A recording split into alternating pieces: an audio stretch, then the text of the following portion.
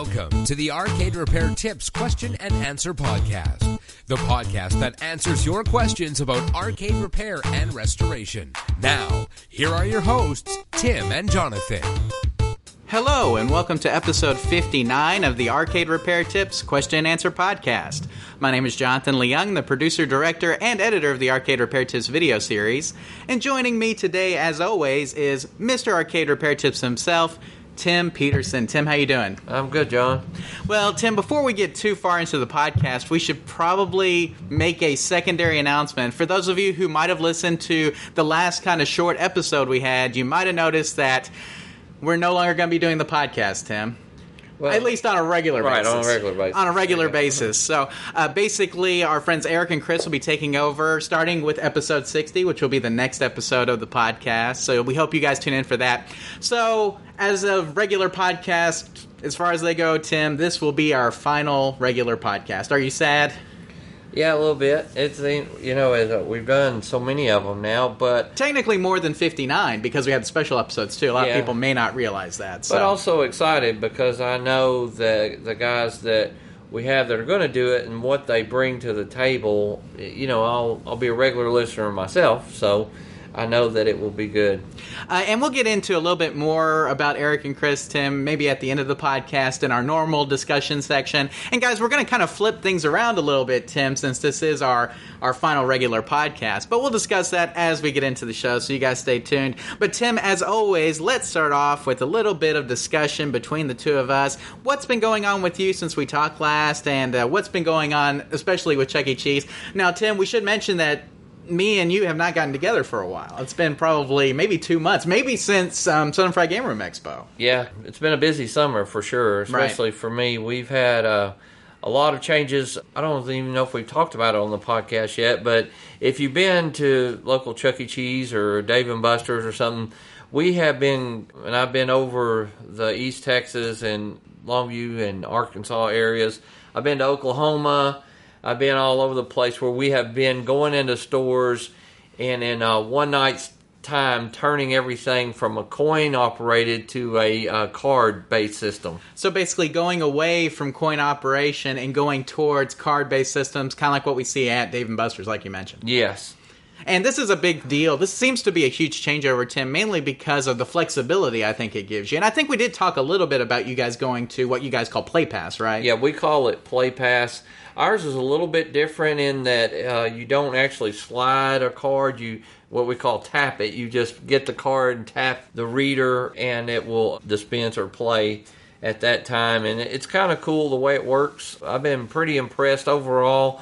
But as you can imagine, guys, just to take a game that was always meant to take a coin and to no longer take a coin, the rewiring, the interface boards that we use, some of them have to have a hopper inside where there was never meant to be a hopper for sure.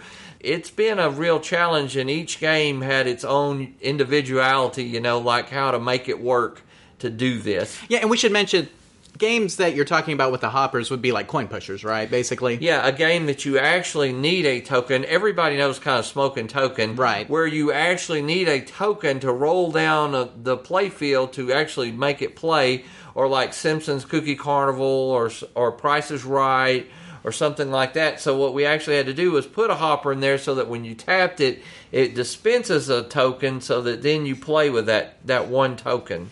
Exactly. So, it's just basically so you can play the game, because otherwise you wouldn't be able to play the game at all. Exactly. And we had, in our store alone, there were 17 of those hoppers that had to be mounted, drilled, cut holes.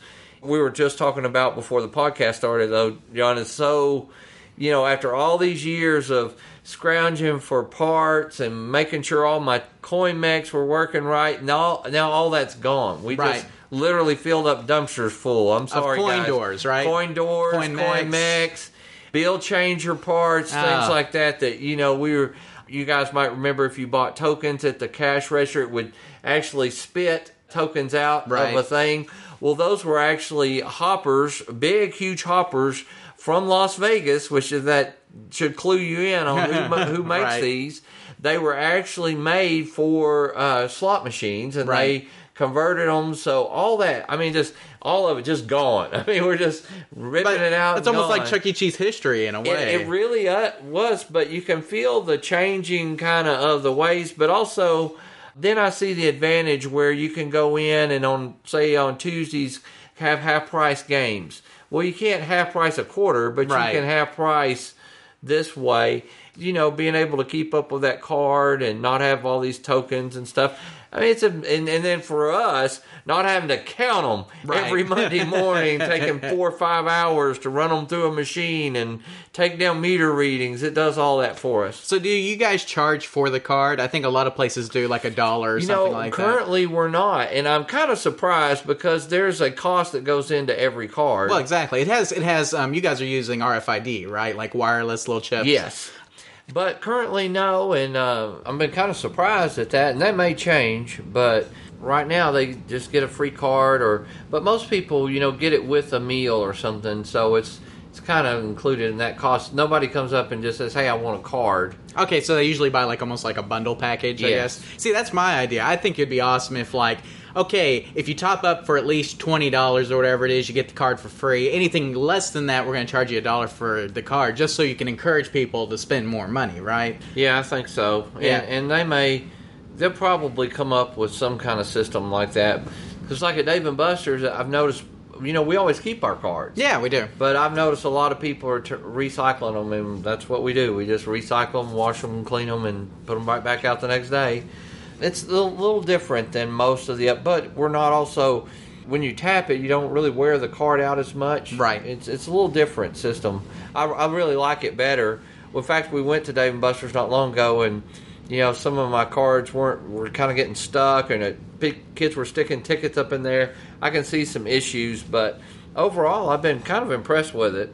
Now, let's go ahead and guess since we're right here, let's go ahead. How about the pros and cons? Give me 3 pros and 3 cons of the system that you've noticed so far. Well, Play Pass. Yeah, the biggest pro, at least from my standpoint, is not having tokens to count. Right, like we were That's talking about. a huge deal. It Right. takes about 5 hours every Monday, and the counting system of keeping up with every token and where they are and how many left the building that week and how many came back in and all that. So that number one, that takes out about 100 cons in itself. But I would say that is one. The next thing is it's pretty simple to use because Like we mentioned, RFID, not swipe. You don't have to swipe a certain way or Right. anything like that.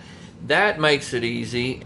Then I think that just the ease of, for me, not coming from a computer background like you have, most of it's pretty simple, like the interface, the action, and the wiring and so forth. It was pretty simple. After doing 1 or 2, I had it down. So that was all. So basically, not having to count coins is a big thing. Not having to keep up with coins, and then of course, like you were mentioning, just the ease of it, the simplicity behind it. What was the second one? I forgot. I was trying to remember. We'd have to play back and see. Yeah, the ease of the coins. Gosh, what did I say? Well, This is the final podcast, and this is the kind of stuff you Right. expect. We can't even remember what we said 5 minutes yeah, ago. well, we won't edit all this stuff out. No, This time. we'll just leave it in. on in. Well, it's easier. It is easier. The wiring is easy. It's easy to hook up. You have kind of control And the over flexibility that you can do. Like I can go out there and I can say all the kiddie rides are free for the next hour. Right. Or it's Jeffrey's birthday. I can go add some, every game. credits to his card or whatever. Yeah. Or whatever. Give him a free play card or something. Right. So stuff like that. There's some things. Now the cons to me are it's so new. Right. That not every bug has worked out quite yet. Sure. Some of the like I was telling you, a game might give me 3 tokens. It might register in the computer as 2.7.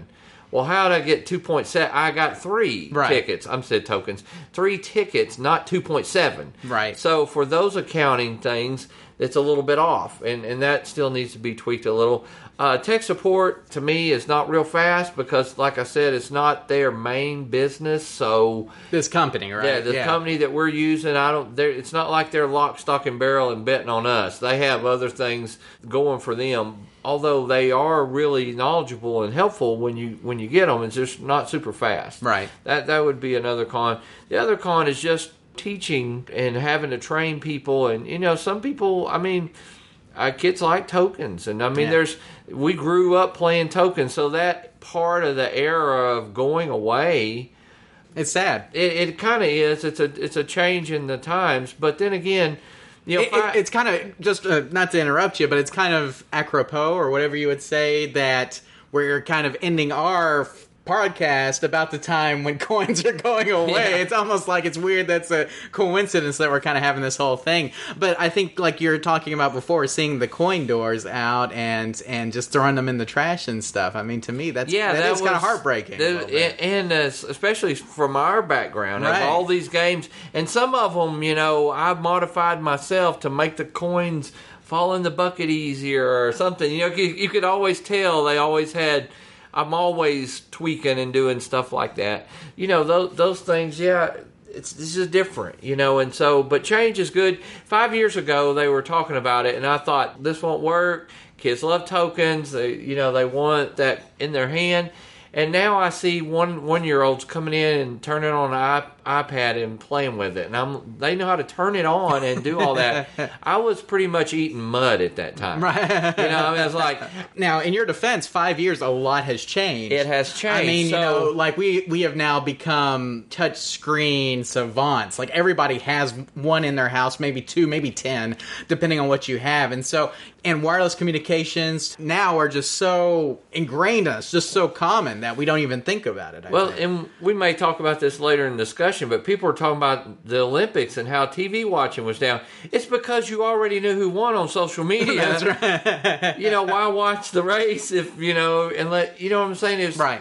It is the way our world has changed. Right. Cable TV is no longer the huge empire that it was. And real quick, just a real quick statistic, I heard that only 20% of millennials have cable TV. Yeah. That's what I heard. I have cable TV. I don't know if I'm a millennial. I'm on the borderline, you know. But, a lot of millennials do not have cable television. That's a great example of that. And so, you know, how can you expect, like, the Olympics to get the ratings that it did when it's not reaching as many households as it did in the past? Things like that. Well, it is maybe by different media. Yes. You know, not the same way. And, right. And you can't, you know, give the sad sob story that NBC likes to do, that drama, right. build it up.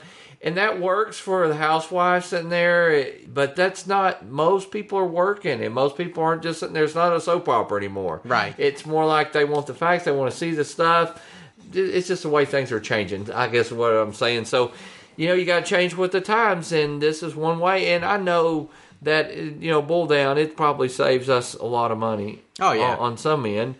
I think it's an expensive upfront cost, but when you think about the cost involved with keeping up with tokens, keeping up with CoinMex, keeping up with tickets and those kind of things, Ticketmex, Ticket Blasters, Changers, right. you know, stuff like that. When you calculate all the costs, I think in the long term it's going to be cheaper probably. Oh, I'm sure. Yeah. I'm sure they wouldn't do it if it was, That's right. it was more expensive these days. Right. They'd be cutting back.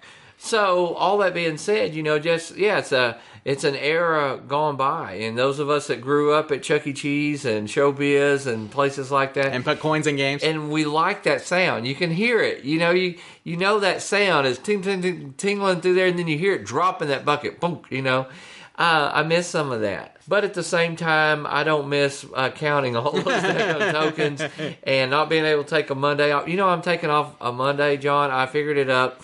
That I have I've worked over 700 Mondays there, and I've only taken maybe 3 to 5 Mondays off. Because of the accounting and right. all the coin pool. And so to be able to just take a Monday off, you know, like it was a Wednesday or right. a Thursday, to me it's worth it for sure. So, well, I think overall, Tim, it will be a good change, but it does make me sad that there will no longer be coins in normal usage at Chuck E. Cheese. But guys, if you can imagine going in, we have 86 games. One day they take a coin, the next day they're taking a card. In one night's time, it was so much work and so chaotic, so crazy.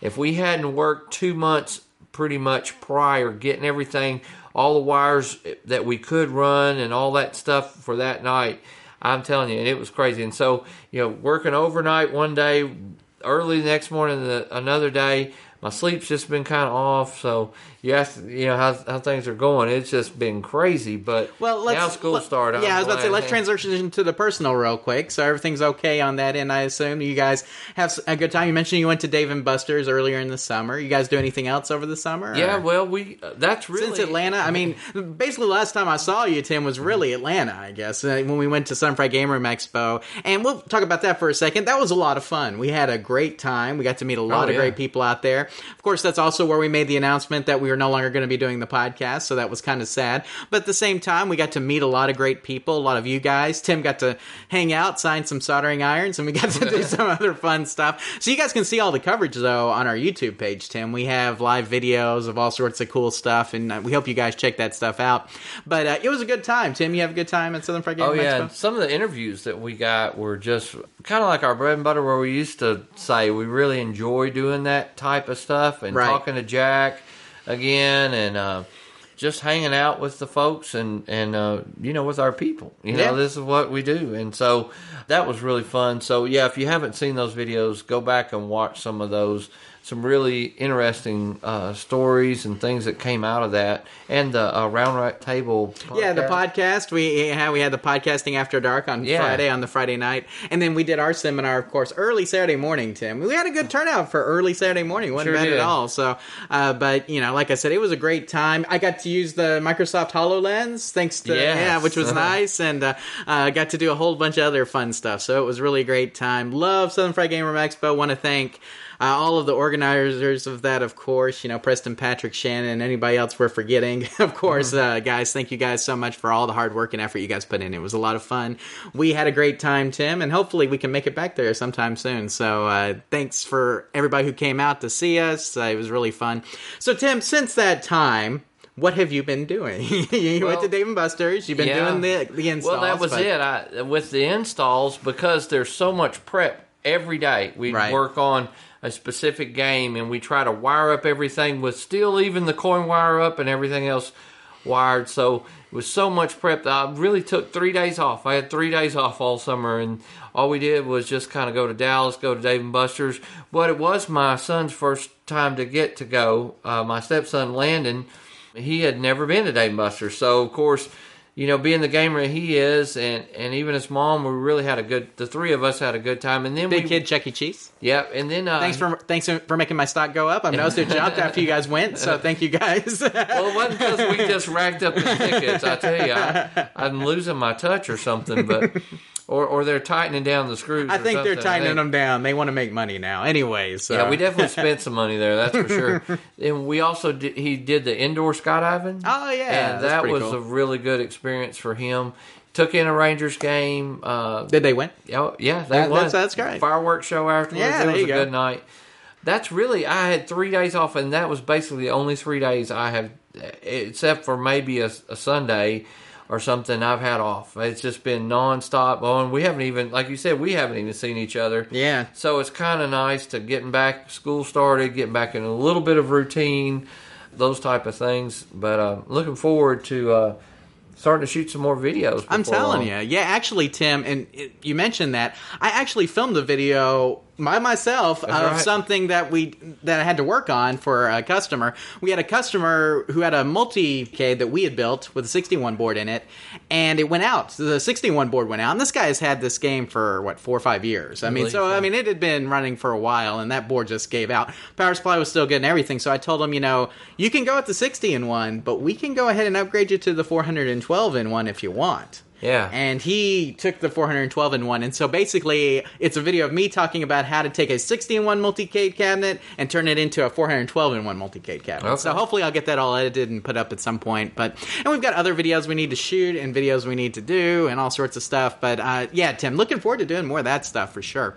As for me, so after Atlanta, I just worked basically for about a month, just on, stuff. And then we went on vacation. We went to South Carolina.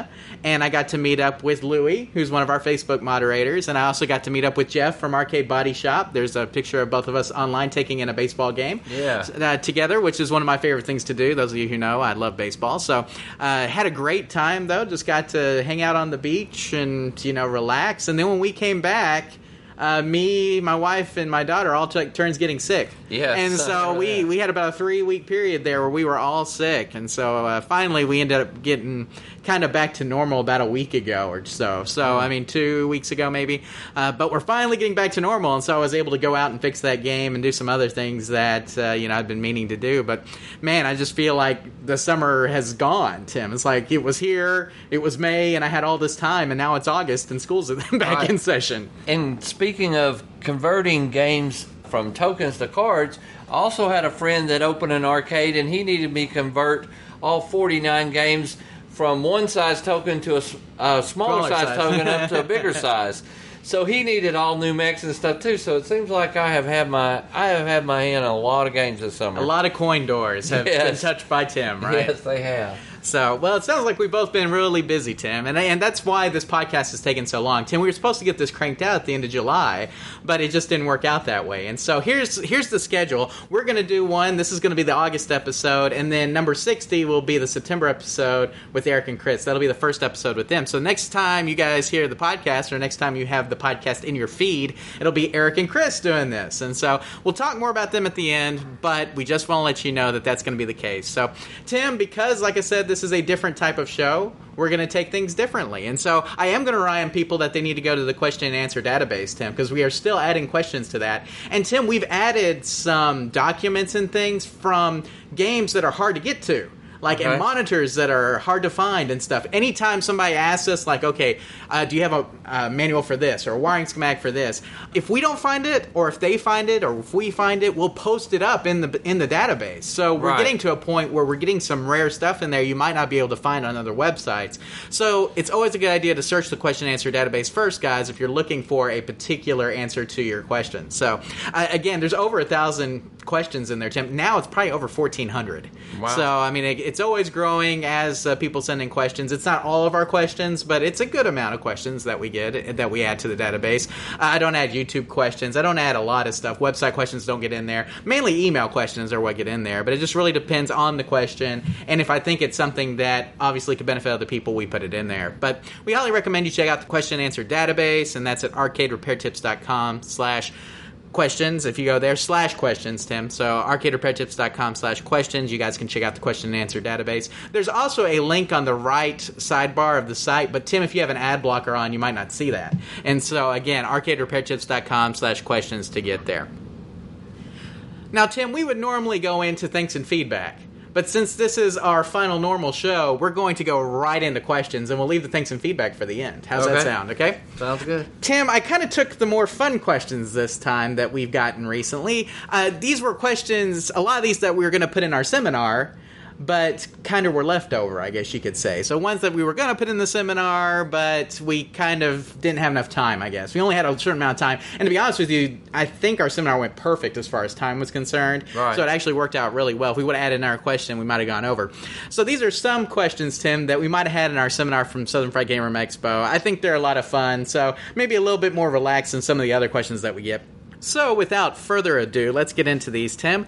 And the first one is from Alan. And Alan says, "Hello, I have a Maximum Force game that somehow got into test mode, and I can't stop it no matter what I do. Please help." Okay, Tim, so we have Maximum Force. A lot of people know that's a shooting game. Yeah. Okay, it's a gun game. So it's in test mode, and Alan, for the life of him, cannot get it out of test mode. What can he do to get this game out of test mode? Well, I don't remember on Maximum Force, but I think it may have soft dips on it, and he should go into his menu settings, and it should be a way to turn that off. Now, if that's the case, then he just needs to play with his settings. He'll probably figure that out, or get a manual would help him more than anything, because that's going to tell him.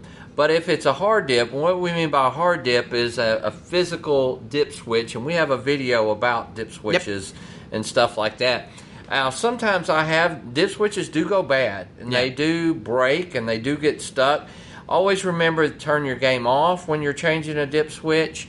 Sometimes that will affect.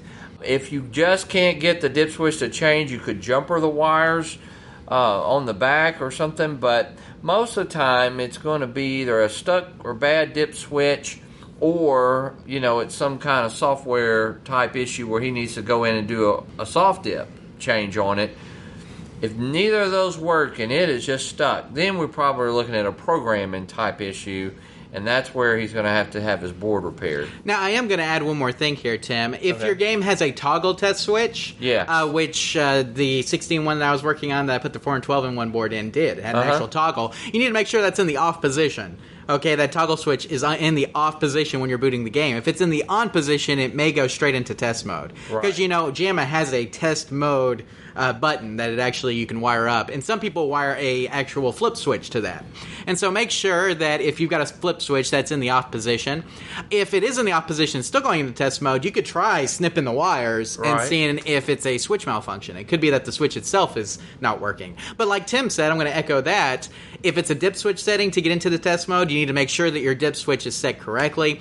Some, like he mentioned, have a soft dip switch where you have to actually, once you're in the test mode menu, you have to tell it, okay, I want to exit test mode. So it really depends on the game. Like Tim mentioned, the manual is going to be probably the biggest thing that you want to look for. But make sure that your test mode switch in your game is in the off position. Make sure that your dip switch, if it has a test mode dip switch, is in the off position. And then also make sure that any soft dips are set for off for the test mode. And Tim, that should solve this problem, I'm thinking. What about you? Yeah, I think so. But again, watch our video on dip switch settings. That may help you with a little bit, and especially if we're throwing out some terms right now you may not understand, go ahead and watch that video, and maybe that'll help a little bit further. Yeah, and I don't think we can stress enough, Tim, manual. Right. Find the manual online. If you need help locating one, let us know. Tim, KLOV has a ton of them. Yeah, they do. But there's other websites as well that you can find that'll have the manual. The manual should tell you how to get out of test mode. So if you need any additional help with that, please let us know. We'll help you track one down, or we'll help you find the page that has that information on it. But Alan, good luck with your Maximum Force game. Hopefully you can get that thing out of test mode and back to playing normally. Okay, Tim, let's move to Justin. And Justin says, hello, I have a Lethal Enforcers Konami arcade machine that I am having a problem with. The game boots up as it should, but when I try to play it, the bad guys won't show up. I can hear their voices, but no visuals. I was wondering if you had any advice on how I may resolve this issue. Thanks. So, Tim, Justin's got a problem here. He's got a game where he's supposed to shoot bad guys, and there's no bad guys. Well, that creates quite a problem, doesn't it? Especially if you can hear them and they're talking about you. That's right. That's right. So to hear them and not see them is a big problem. Apparently, it's gone from a shooting game to a taunting game, Tim, right? I think is what we can say. So obviously, here, Tim, probably having some board issues, right? Yeah, he's got some kind of graphical type issues with his board. And that doesn't always mean send it off for repair right away. Right. We have a video on inspecting a board. Right. Sometimes some of that may be worth looking into. If there's socketed chips that you can reseat or cleaning your edge connectors, make sure your voltage is okay so that it's actually processing at the right speed and so forth. But yeah, you probably got some kind of board issue, and you might have to send it in for repair or get another board. And one thing, Tim, we see this a lot on Street Fighter boards that have been played a lot where the characters will be missing. A lot of times that's because the ROM chips actually fail. So it can no longer read the graphics off the ROM chips. So the programming's there and everything, it just can't load the graphics that it needs to load for the characters. And so that could be what's happening here. A new set of ROM chips might help, but like Tim mentioned, probably best to start off with inspecting a board, and then if it's not working, maybe sending it off to one of our board repair folks for repair, right, Tim? Yes. Yeah, and you guys can go to our resources page. We have a list of board repair people on that page that you guys can check out. But Tim, also Lethal Enforcers boards, things have kind of changed pricing-wise, but it seems like that's one of the more common boards you can get a hold of as well. So it might not be too expensive to go ahead and just replace it with another board if you can find our Lethal Enforcers board around. So, yes. Chris Monroe probably has a dozen of those lying around somewhere. So, something like that. But anyway, so yeah, probably a board issue here, Justin. Now, Tim, something we always mention as well is always checking your power supply is important. Make sure your board is getting the right voltage, because that can cause weird issues like this. But assuming your power supply is in good shape, you're probably having a board issue of some sort. Let's start with inspecting an arcade board, and then if it doesn't work, might need to send that board off for a repair depending on what the issue is. So, Justin, hopefully it answers your question, and good luck getting your Lethal Enforcers game back up and running 100%. Hopefully those bad guys will come back so you can actually shoot them. Right, Tim? Yeah. Okay, Tim, let's go to Go Leafs 84720. I assume this is probably from YouTube. because usually that's how these come. And he says, I have a Lethal Enforcers machine that I recently picked up, and I see that the power supply has been in water and is ruined, so I'm going to swap it out. My question is, can I just buy a new switching power supply like the one in your video, or do I have to use the old PC-looking supply like the silver one in the video? Will it hurt? Well, Tim, I think the big thing here, obviously, his power supply is probably dead. I mean, Yes. like, it's gotten wet, it's ruined, it says, so you're probably in bad shape with the power supply. Yes, it does need to be replaced. Yes, you can replace it with probably either power supply, I'd imagine. Because this game is not a heavy voltage amperage type game. I mean, this is not something like a driving game, for instance, that takes a lot of, kind of like a lot of amps to really get going. And so, in this particular case, you could probably go with either one. But Tim, I would suggest going with whatever's in there right now. What do you think? Exactly. Here's my opinion on a lot of things. And guys know me. Know that I have a lot of kind of everyday common knowledge just from working on games. I'm not a rocket science game guy. It's like if they had one in there, there's a reason why they had that one in there. Sure. Now, if it wasn't original or something, I could understand. I mean, your manual might help you there. Most of the time, I try to replace stuff with what it has. Right. It's kind of like that 7 amp fuse. Why'd they use a 7? Why not an 8? Why not a 6?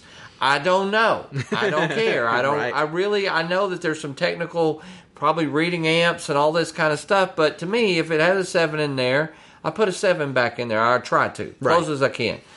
So that's just common ways that I work on stuff. So when it comes to power supplies, one thing that will help is, and you might, a lot of people don't know this, Have Controls in their catalog has just page after page after page of what game and what power supply. If you call them up, also if you call them and say, I have this game, what's a recommended power supply for it? You might also Google, see if there was any, what do you call it, like upgrades or anything done where they kept having power supplies fail. Maybe they went to a bulletin, service bulletin. Yeah, service bulletin. Right. Now, it's always better to have a few more amps, in my opinion, than not enough. Right. So, when in doubt, why not? I mean, go with the big guy. And the price is pretty much, these days. A little bit more expensive. Maybe. A little bit, $10. Yeah, but if you were to go on eBay or something, or you don't have to have a new one either, you could probably go to your Goodwill or somewhere and get one real reasonable. So, if it had it in there, that's kind of my theory. I would go with, but if you have a different power supply, could you hook it up? Yeah, on this game in particular, like you're saying. Now, again, a game like Cruising or a game where there's a lot of graphics and a lot of processing, you are going to need that heavier power supply. ATX style, probably more preferable. But, for most practical purposes, in this game in particular, the other kind would work just fine. Or should. Yeah, and I think so here, Tim. Now, I think it's a great suggestion, though, to go to the Suzo Hap page, because if you guys do a search for Suzo Hap game parts and things, they do have a list of every recommended game part for pretty much every popular arcade game out there. I remember we had a San Francisco Rush, and it had an ATX style, but it was like 100 amp. This was pretty old, and it just, I seemed like I'm going through power supplies. I remember I called them up one day, and they're like, well, you really should put like a 300 watt power supply in there. And I was like, well, okay. And they sent me one. I think it was a little bit different, maybe a little bit bigger. But never again. It was done, And I think I went through 2 of those other ones. Mm-hmm. And so, sometimes a little bit more amperage usually doesn't hurt you at all. So GoLeafs 84720 hopefully answers your question. Yeah, Tim, I like the question. Yeah. I think it's a great question to ask and to be sure about. Yeah, on pretty much anything, especially stuff before the 90s, Tim, you can go with, basically a kind of a standard switching power supply, because a lot of those games were not as demanding on power as some of the later games were. Pretty much anything even mid-90s. But when we get into the later 90s, early 2000s, mid-2000s, that's when we start to get, I think, a little bit more higher demand wattage on those power supplies. Every ATX-style power supply has something the other ones don't. A fan. Right, that's true. And that before they go out, those fans usually go out. That's true, too. And so that's a good thing to check on your games. I see one that doesn't have a fan working, I'll go ahead and get a power supply, sometimes get it changed before it ever goes out. Right. That's just one of the things that helps me a little bit. Sounds good. So go Leafs 84720 hopefully answers your question. And good luck getting your Lethal Enforcers machine back up and running. Now, Tim, one thing to think about, though, too, is probably the bottom of this Lethal Enforcers cabinet is probably rotted out a little bit, too, since the power supply was in water. Yeah. So he'll probably have to do a little bit of water damage repair as well with that, I'd imagine. Probably so. On the cabinet. But anyway, moving on here, Tim. The next one we have is just OTG Frames PHI.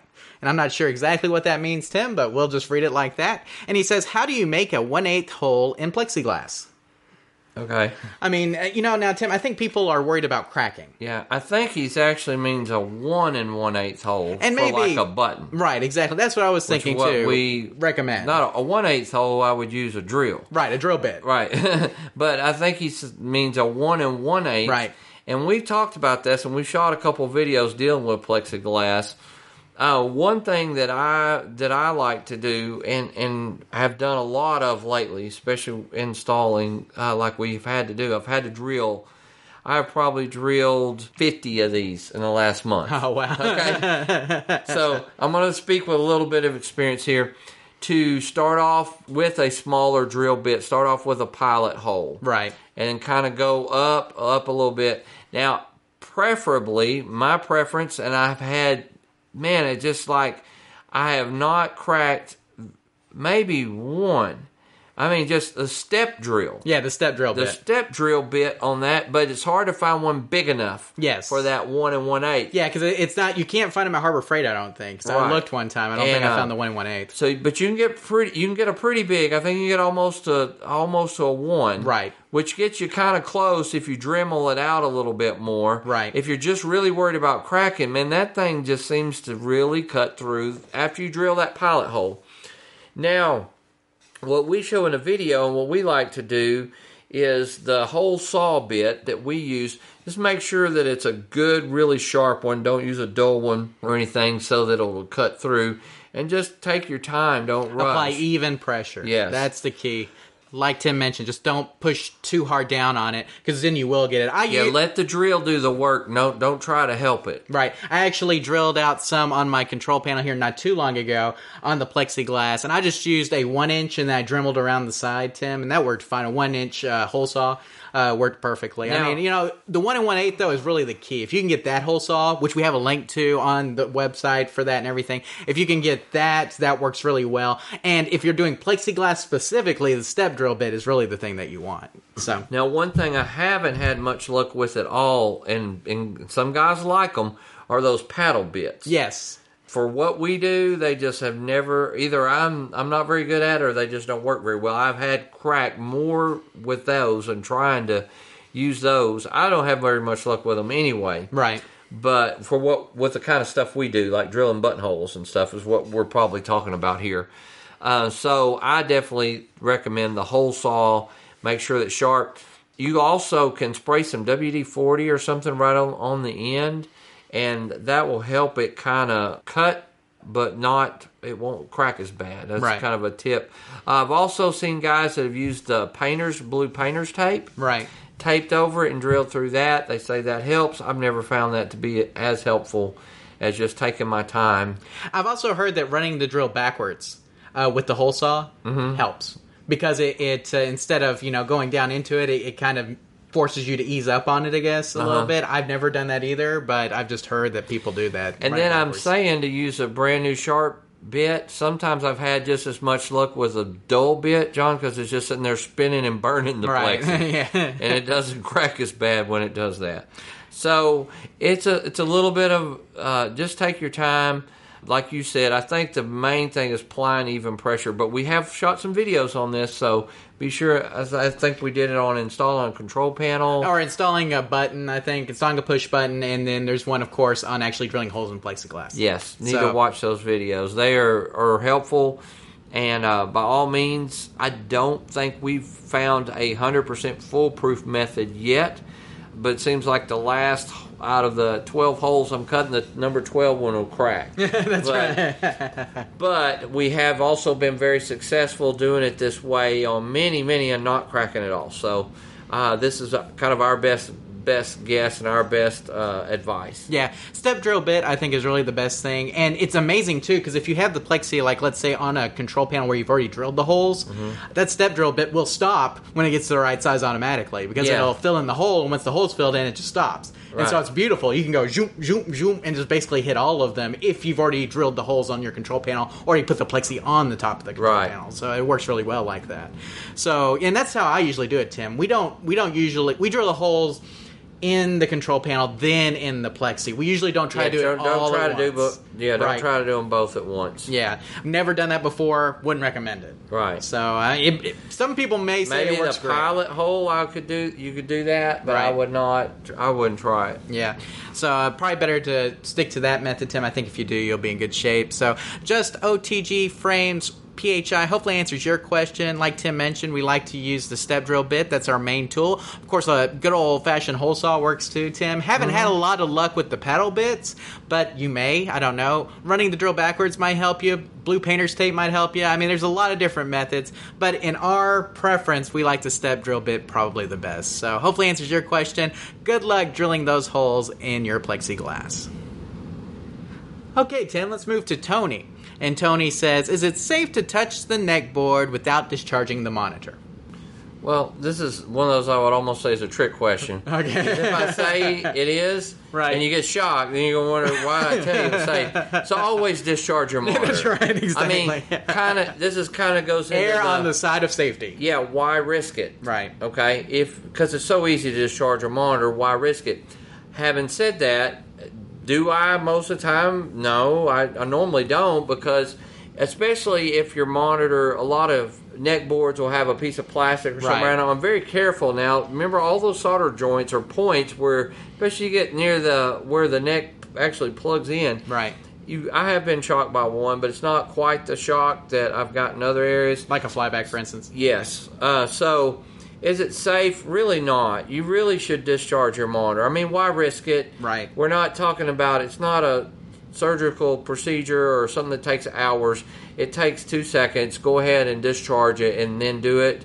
By all means, I would err on the side of caution on this one. Always, Tim. I think that's always a good bet for anybody. Always err on the side of caution. And Tony, yes, you should definitely discharge your monitor if you're going to touch the neck board. Just, like Tim mentioned, you could probably get away without doing it, but do you really want to risk the chance of getting shocked? I mean, I know a lot of people that's why that suction cup, the anode up there, has rubber around it. They just grab it and undo it. Right. I mean, you can do that, but why? Right. It's you're going to risk it. Exactly. Why risk it? Why risk it? That's why we show you how to discharge it. So then, and it also takes away that little bit of hesitation or fear that you might have. Absolutely. So, Tony, hopefully that answers your question. And please discharge your monitors before messing with the neck board and save yourself a shockingly good time. Right.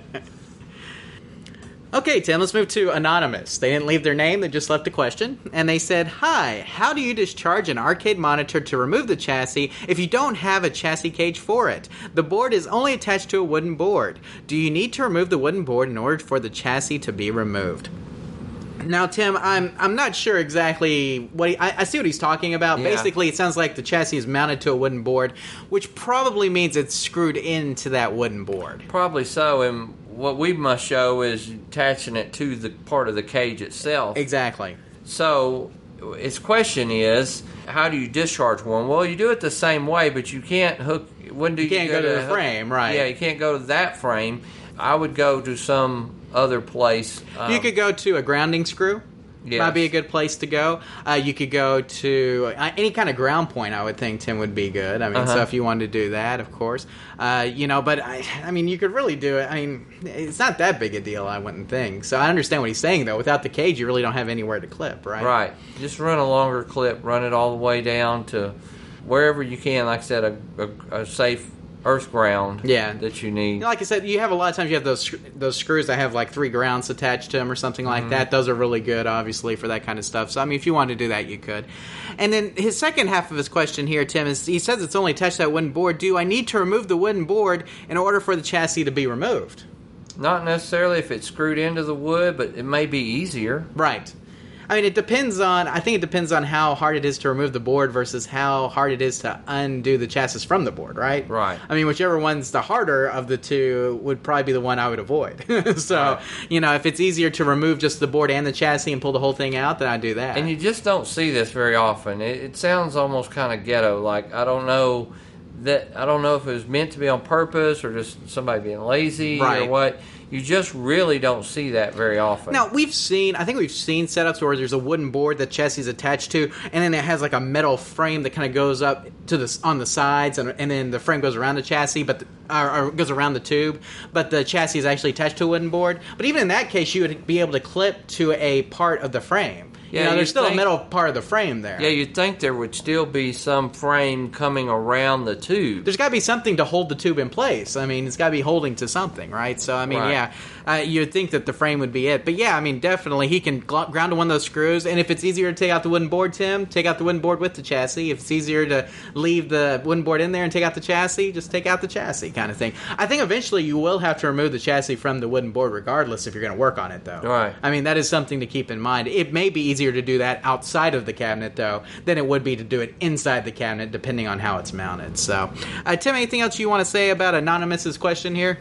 No, a picture probably would have really helped with that one, just so we could have looked at it and Right. said, oh, you could have clipped it here or whatever. But anyway, thank you for writing in, and I hope we helped you somewhat.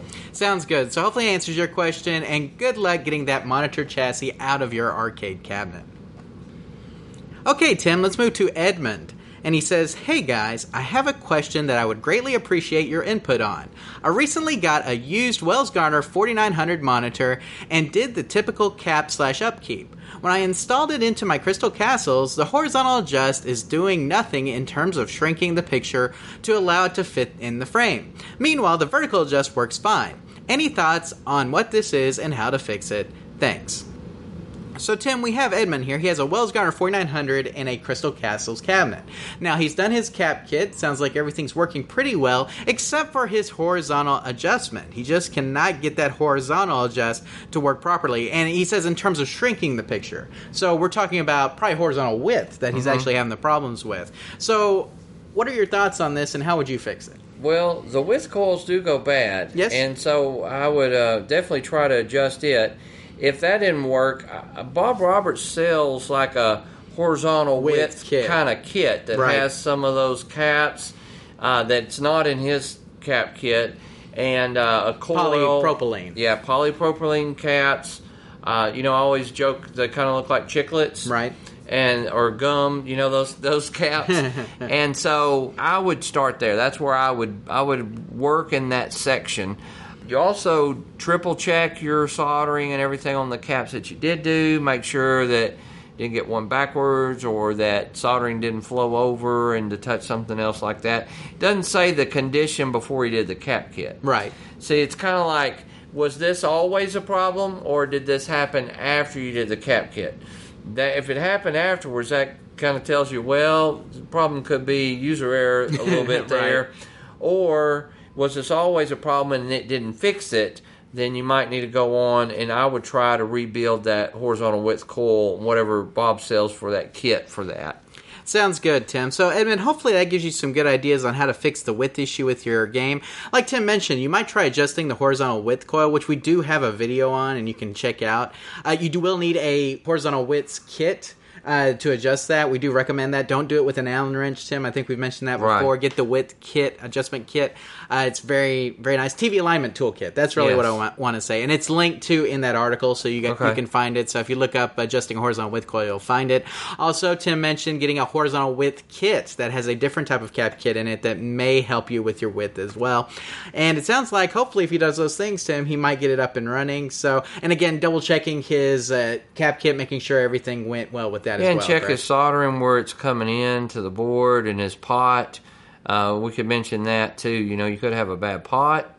I would reflow the solder on the back of that pot.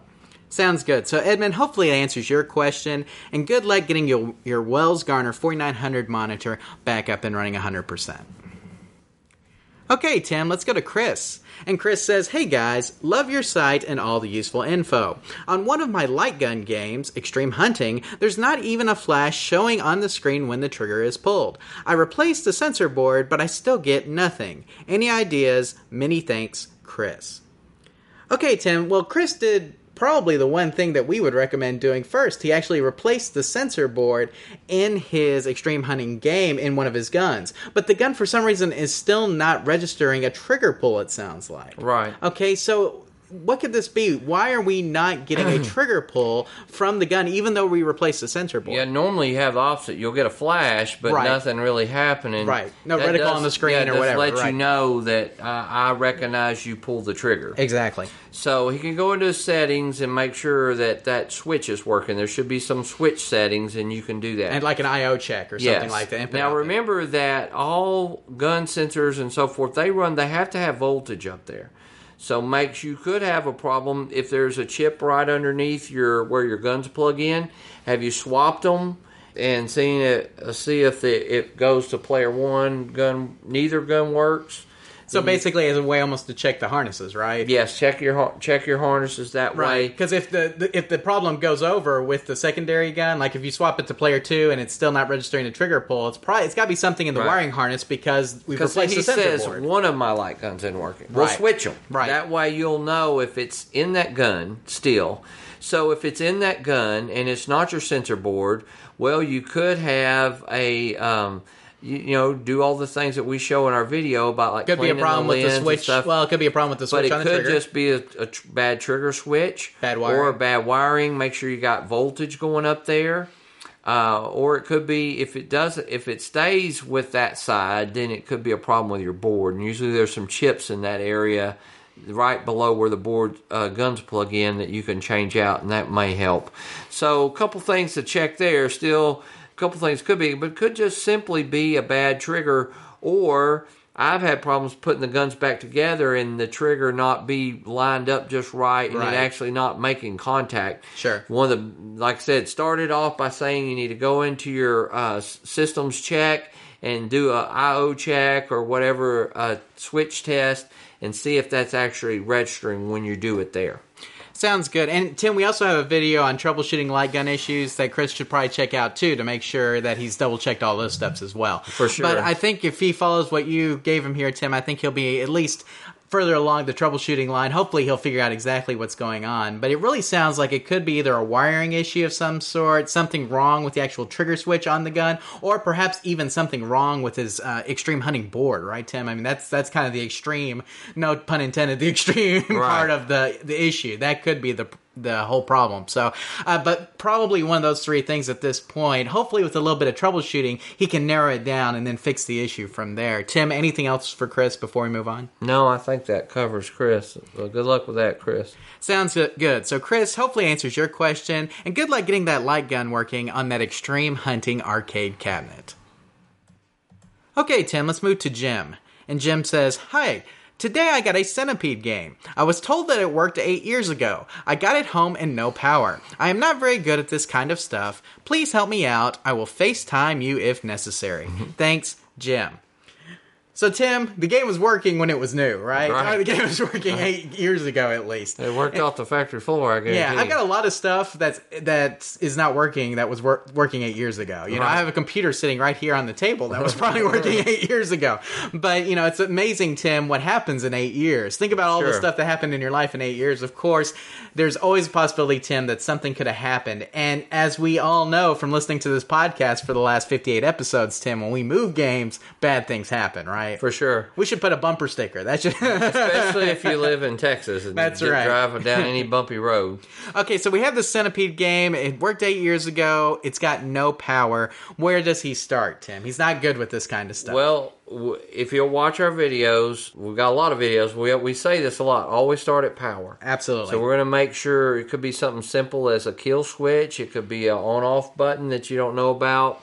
Or something like that. So we're going to start at power. Once you know you've got power, going into your power supply section, on the AR board there are several test points. If you learn how to use a meter, and test those. Watch our videos on that. Checking a Classic Power Supply is probably the one you need to check the most. It talks a little bit about this. Now, once we know that you're getting some kind of power, John, if we went to an auction, and we'll rabbit chase here just for a second.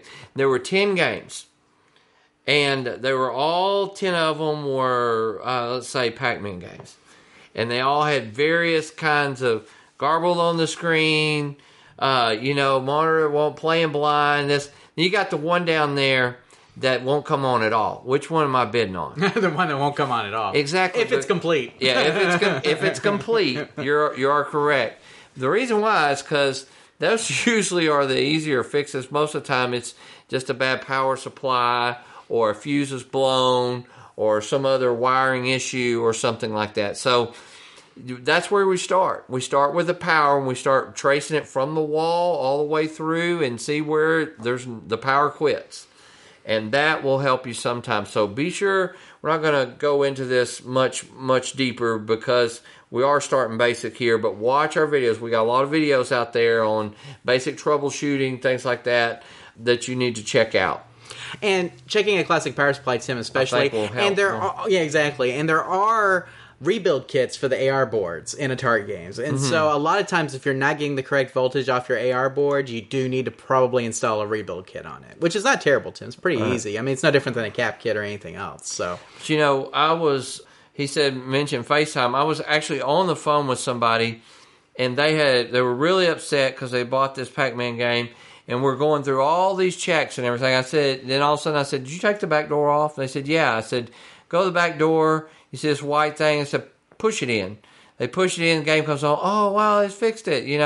A lot of people just don't know that kill switch. There's a lot of things but setting up for 8 years, a lot of things can go wrong too. So let's start at the power and check our power supply.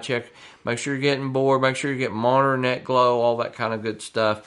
Check your fuses and things, but we got tons of videos that help with these particular things, so we're going to refer you to those and hope that you can get that game fixed though soon. Hopefully it is something easy. Sounds good. So, Jim, hopefully that answers your question. Like Tim mentioned, let's check out some of our videos, especially that one on checking a Classic Power Supply, so you can get kind of familiar with the process. And then make sure you check the test points on your AR board. Make sure that you're getting good voltage into it and out of it. And if you're not, it may be time to do a rebuild kit or do some other troubleshooting to the board. So, Jim, hopefully that answers your question. And good luck getting that Centipede game up and running like it was working in, what would that be, Tim? 2006. Yes. We're going to play Centipede like it's 2006, yes. Tim. That's exactly what we're going to do. So, Jim, hopefully answers your question, and good luck getting that Centipede game up and running. So, Tim, am I allowed to break the rules since this is our last official podcast? I guess so. Let's talk about auctions real quick. So, I forgot at the beginning that I went to an auction. Yes. Our good friend David, who has American Amusement Auctions, they actually had their first auction back after 4 or 5 years, something like that. Okay. And so I went with a buddy of mine, and he ended up buying 2 games, one of which had a LCD screen in it. I thought, oh, it's a nice LCD screen, everything. Well, turned out we got it home, and the screen didn't come on. Somebody had put a TV instead of like a commercial grade LCD in the game. They had actually stripped out a Dell monitor, because it starts up, it boots up with this Dell logo. Okay. They had taken a Dell monitor out of a housing, put it in the game, and it's about the same size as like a Wells Garner like full LCD. It fits the cabinet almost perfectly. Wow. But the problem is that now he has to take off his bezel glass and hit the power button every time he wants to play. Wow. So, and it's getting a little bit of feedback, like it's not grounded properly too. So I don't know if these people knew what they were doing, or it could have been one of those things where we're just getting it working for the auction. Right. Good news, though, is that he has a nice working Blitz 99 board. So, I mean, that's at least working. And, I mean, the cabinet's a nice generic dynamo that he could do all sorts of stuff with. The second thing was he bought, like, an extreme hunting, deer hunting type game. And it worked at the auction. We get it home. The screen doesn't come on at all. We start hitting the side of the cabinet and it starts jumping. So probably a loose solder joint somewhere. It turns out it's a Cortec monitor, Tim. Oh, wow. So we already ordered the... I said, let's just go ahead and do the cap kit on it while we've got it out. So we're going to do the cap kit. I'll go over it. I'll make sure to touch up all the solder points. I really do think it's just a loose solder connection, Tim. I think it'll be back up and running. But guys... whole point of this story, you never know what you're going to get when you go to an auction, Tim. You literally never know. You think you're getting working good games, then you get home and both the games you got have various issues that you didn't know about. So always be cautious when buying games, Tim. I don't know if it's just at auctions even. You know? Really. I mean, know what you're buying. Right, know what you're buying. Bid accordingly. Don't overbid ever for an auction game. And to be honest with you, he got both these, I thought, for a pretty good price. I mean, it's not like these were, I mean, he didn't spend, thousands of dollars on these things. I mean, they were reasonably priced. Even with auction fees, I felt like he got 2 good deals. And so, I mean, it's not as big a hassle when you get some good deals. But at the same time, it's one of those things where you're like, really, come on, guys. You couldn't put like a real LCD in here. You couldn't have fixed this small little issue with this monitor before you sold it or whatever the case may be. So, buyer beware. What's that? Sure. Caveat emptor or whatever it is. My Latin is terrible, so yeah. Let the buyer beware, regardless. So there you go. But there's my stories, Tim. So now we're moving on. We're moving on with the next question. But I did want to get those in there while you brought up the auction points. So. Okay, Tim. Let's move to Mike. And Mike says, I have a California Speed game that just stopped working. No sound, no lights, nothing. I've replaced the power supply, but still have nothing. Any thoughts would be appreciated. Thanks. So, Tim, we've got Mike here. He's got a California Speed, a newer style driving game. Okay, and he's replaced the power supply, but he still is getting absolutely positively nothing from the game. No boot up, no lights, no nothing. Yeah, again, this is that game at auction that I would be bidding on, right? Because we have no lights. Right. That means we're not even getting AC power. Right. Normally, that's not a power supply problem. So, really look at your wiring. And some of them have where the plug comes in the back, they'll have a fuse down there. That is correct. They're kind of hidden, and you have to know how to open that up. Make sure you unplug it when you do that. I would be checking wiring and fuses all throughout, making sure. Get a meter. Are you getting power at your new power supply? Is your power supply turning on? Well, if you're not even getting power there, then go backwards. Very rare, super rare, I have seen those filters, AC filter, go bad and not work once. I've seen that, I think. But so you got to use a meter. Don't trust your eyes and everything else. Trust your meter. Get the meter out and start tracing it all the way down. I've worked on a game one time. I looked at everything in the world. I could not figure out why this game died and realized my breaker had flipped. Right. It's like I had no power at the wall. Right. So, always start at power, start at the wall, and go all the way through. Find where it stops, and that'll be your issue. Really, anytime you're not getting anything, Tim, like you're getting no lights, no sound, anything, a lot of times it's an AC power and you problem. could just, and I've seen that be just a bad cord. Yep. Yeah, so, where the cord plugs in, check it there. And so, a lot of times seen that. It could be a bad socket where the cord plugs in. Exactly. It could be all sorts of stuff. Really check that from the wall. I'm serious. Start at the wall all the way through, and you'll find eventually where that power is stopping is where your problem is. Sounds good. So, Mike, hopefully that answers your question. Like Tim mentioned, it's probably an AC issue here, so check your plug. Check basically everything between your DC power supply and the wall, and make sure that you've got good AC voltage going all the way through there so that you are actually getting power to the rest of your game, and I think you'll be in good shape. Mike, hopefully that answers your question. Good luck getting that California Speed up and running. Okay, Tim, let's move to Andy. And Andy says, Hi, hoping someone can help. Our arcade machine with 1,500 games stopped working. A guy came out to fix it and charged me $600, and 1 month later it doesn't work again, and the guy won't hold up his warranty. When I turn it on, everything works fine until I load a game, and then after 1 minute it turns off. Any ideas? It's an older machine. Whew, Tim, $600, that's a big charge. Yeah. That's a lot of money. That is. So I don't know if I guess if he replaced the board, that wouldn't be so bad, but man, if all he did was come in and unplug something or plug in something that was unplugged or something like that, man, that's a easy $600 on his part, right? Yeah, it is. $600 is a lot of money, but it really does depend on what the repair was to begin with. If he put a new monitor in there. And Tim, something we always do on our receipts is we itemize. We show you, okay, I had to buy a new board. This is how much the board cost. I had to buy a new wiring. This is how much the wiring cost. This is what my labor cost is, and this is what it was. Okay, so if you put on there new 1,501 board, $450, his labor charge might not be as outrageous as what this guy's making it sound, right? Yeah. I mean, it really depends on what the guy did. We really don't know what this guy did. And it doesn't sound like the guy told him. And you notice that it kind of comes on, then it shuts off. Right. And that, to me, we're going back to the power supply issue where maybe he doesn't have the right kind of high enough amp power supply in there. Exactly. And maybe all the guy did was replace whatever was in there with what it was. Right. Instead of actually going higher. This may be where it needs to be a bigger power supply. Exactly. I'm with you. And so, yeah, in this particular case, Tim, especially with these multi-game boards. 1,500. Right, because a lot of these multi-game boards are PC-based. Yes. And so with PC-based games, you always want to have more wattage, more amperage than what you think you'll need, because a lot of times they will pull it down. So he needs to read his power. If it is his power supply, maybe it's time to upgrade to a little heftier one. Exactly. So if he's using a standard switching power supply, maybe let's go to an ATX style. If he's at an ATX style, maybe going with something with a higher wattage instead. Exactly. So, I mean, that's really what it sounds like he needs to do first. Because it sounds like the game, like you said, the game is coming on. It's Right. just when it tries to load a game, it And no goes. wonder the guy came and fixed it and put a new power supply in it, probably like you said, similar, and it worked fine for a month. Sure. But then it's not able to handle that Now, load $600 over time. for just a new power supply, though? It's a little high. A little high. So, But we don't know. Yeah, He could've- exactly. I mean, he could have replaced the board for all we know. But if he's just doing the power supply, that does seem a little on the heavy side.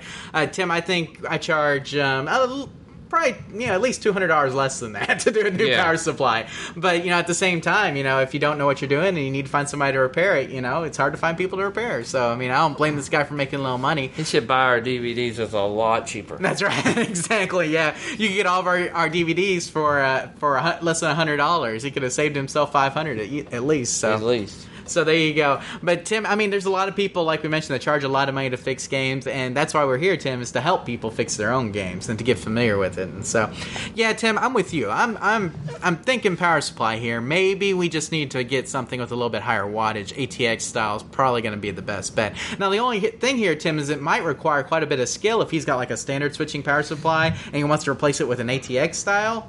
That might take a little bit of wiring, configuration on his part, which he may not be comfortable with. So, I mean, if you're not, though, highly recommend, like Tim mentioned, getting our DVDs, reading our blog post, watching our YouTube videos, and that will hopefully get you up to speed on what you need to know about wiring power supplies. Yeah.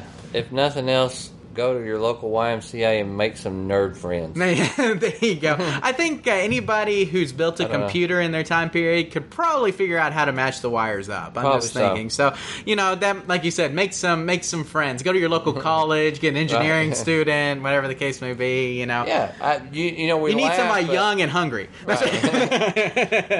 So, who's eating ramen all the time. You see, you need that guy, and then you just pay him a steak dinner, man, you're done. So, what were you going to say, Tim? I just thought, talk to your local high school shop or somewhere and say, hey, here's this problem, here's what I got to do, and you'd be surprised what somebody be willing to fix your game for nothing. That's right. That's very true. Yeah, exactly. So, but I think we're on the right path here with Andy, Tim. It does sound more like a power supply issue. Of course, Andy, if you have any questions, feel free to contact us. We'll be more than willing to help you out further. But Tim, power supply does sound like the culprit here. So hopefully if you get maybe even a stronger power supply than what you have, you can get this problem solved. So Andy, good luck with your 1501 cabinet, and hopefully you can get it working 100%.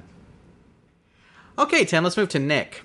And Nick says, how do I go about selling a 1981 Atari Tempest cabinet to the right person for a good price? I've posted on Facebook before about this Tempest machine that I saved from the curb. I'm pretty sure I need to sell it because I'm moving. I don't want to sell it to someone who won't take proper care of it, first of all. Second, I want to know how to determine what a fair price is. Thoughts? So, Tim, this is a pretty good question. I like these this is kind of non-repair related, but more hobby related, right? I've got this cool Tempest cab, basically is what Nick says, and I want to sell it to a collector, and I want to get a good amount for it. Okay, well, the good news is that those things usually go kind of hand in hand, right? Collectors a lot of times will pay a little bit more if it's a piece that they're looking for versus an average person who may not be willing to part with as much money if they're not as familiar with Tempest, let's say. Right. And especially since Tempest is a color vector game, Tim, which is something a lot of people are searching for. Mm-hmm. So what is your advice here to Nick on how to get rid of this Tempest cabinet and get it into the right hands of the right person for the right price. Well, he uses Facebook, so I would find out if there are any arcade collecting groups in his area. Right. Or especially in a bigger town maybe that's nearby or something. He didn't tell us where he was from. Even posting on our Facebook page or Arcade Collectors Worldwide or something would give him more exposure. But be realistic. You said you saved it from the curb, so you don't have a lot into it. Right, that's So right. Don't tell people that you saved it from the curb Exactly. and then expect to get like a lot of money. And for don't it, be right? greedy. If Right. you really want somebody to take it and take good care of it, then offer it up for a fair price. Right. And fair price maybe $400 or $500 or something, where you can easily sell it. But I wouldn't try to get premium price. You know, I mean, unless it is just pristine and perfect and working flawlessly, I'm with you. Yeah. Yeah, otherwise you're just going to get somebody calling you and saying, hey, it broke down after a week or something. You Exactly. know? So know who your sellers are. So let us know where you live, and maybe we can connect you up with some people. Or, you know, even posting on our Facebook page would probably help. But, you know, I understand this dilemma. But at the same time, so where are you moving that this is not a priority? That's right. Maybe he's moving out of a house into an apartment. You don't never know. Well, yeah. But, I mean, you got to eat, right? You can Right. eat on a Tempest. That's true. Or you can lay it over on its side. It Yeah. becomes a great table. Right. I mean, seriously, you know, it don't take up that much room. So hopefully, but I mean, you got a relative or a good friend maybe that could keep it. You know, Somebody who can store it in their garage you for a time obviously period. care about it. So maybe somebody that would care as much as you, you know. So make a friend or somebody that would keep it for you for a little while. You may be going off to college or whatever the situation is. You know, it'd be good to see if you care about it, then maybe you should keep it. Right. But there may not be many people in your area that care Yeah. enough to take good care of it. So if you do now, maybe you can come back around to it and take good care of it. Yeah, and I'm with Tim here, Nick. Definitely need to post and price on the Facebook groups, but also KLOV, Tim, would probably be a really great Yeah. place to post. You know, some of the, and maybe Reddit has like an arcade forum as well. I know of those some people that public would travel places. to the next state if it was a good deal in Tempest. you know? Absolutely, absolutely. Tempest is one of those games, Tim, because it's a color vector game, a little bit more rare. If you're in harder to Texas, get, give get us a hold call. of. Hard to get a Texas, hold of. Louisiana, Arkansas, or Mississippi. I mean, You're in the Arklatex. Yeah. Arklatex, there you go. But yeah, I mean, it's one of those games, Tim, that's kind of hard to come by now, it seems Yeah. like. We don't Oh, see yeah. nearly as many Tempest I as we miss used to. mine. I'd really Yeah. love to have a Tempest again. So. Still a great game, but you know, those Vector Monders, Tim, it's just, they're not going to make any more, and you know, it's just tough to, they're not tough to fix necessarily, but you know, sometimes they can be tough to keep running, so Right. it's something to think about. But yeah, I think for Nick's point, though, he needs to find a collector and then give that collector probably a little bit below what a market value would be for that, so he can get it into what he considers the right hands, right? Yes. But Tim, I'm with you. Why not just keep it? You know, I mean, if you're worried about somebody getting it, you know, and trashing it or doing something to it, or you not getting enough money for it, it sounds like a great opportunity for you to keep it and maybe even stash it at a friend's Yeah, house. even if you had to pay, you get a really small storage unit for $25 a month or something. You know, Right. maybe you got some other stuff you could put in there and then Yeah. make it worth the time. Just an idea. There you go. So, Nick, I think that's our thoughts on it. Tim, is there anything else you want to add to this? This is kind of an interesting one, you know. Be real interested to hear some feedback on this later to see what he did with it. There you go. Sounds good. So keep us updated, Nick, on what you decided to do with your Atari Tempest cabinet. Hopefully it either goes to a good home or it stays with you, Tim. I think I'm going to say that right there. But I don't think it'll be hard to find a good buyer for a nice Tempest cab, especially if it's working and you're in an area that, you know, you've got a couple of collectors in. So hopefully answers your question. Keep us updated. Let us know what happens to that Atari Tempest cabinet. And Tim, this is our last question. Our last question right here. And it comes from Scott. And Scott says, this question should be right up your alley. And Tim, I have a feeling he made a pun, and I'll tell you why. What is the best way to clean the alley and back hole board of a skee-ball game? I recently acquired a Model H, and the rust-colored alley and hole board are near black with filth. I have cleaned it several times with gentle cleaners, but I've only seen marginal improvement. Can the mat be replaced? And do you know the paint code for the burgundy wood paint? Thank you for all the help. Love your show. Can't wait to hear the new voices. Scott. So Scott's already been listening to the podcast because he knows that there's new people coming. So, but guess what, Scott? You snuck in, man. Last question. Look at that. The last question. Right, the last question. It's amazing. So, well, at least arcade related. We'll talk about that here in a second. So, Tim, obviously, this is probably an area you have quite a bit of experience in, considering you have how many skee ball lanes at Chucky? We have currently 6, but they're alley rollers, which were made by ICE. But, of course, we've had skee balls, and I've worked on original. Go up to Paris, they got ice balls, they got skee balls, they got Baytech games. So, skee ball was recently sold to Baytech Games. That's correct. So if you go to Baytech's website, they may sell just, but I will tell you this much, that those back pieces are very expensive, a lot of them. Yes. So you can recarpet those or carpet over those with some matting of some sort, and you're just going to have to get creative and find that. What do you usually use, We Tim? have, our home office sold... The lane matting is actually good for that. Like it's a lot cheaper to buy the lane matting than it is to buy the background matting. It has a lot of stuff, but if you can get a hold of lane matting on a different kind of alley roller or Duncan Alien or something, you can usually get that pretty reasonable, and that works good. But for cleaning wise, there's hardly anything that beats just a good degreaser. Lawton loves Simple Green. Lately, we have found, have you ever used Awesome?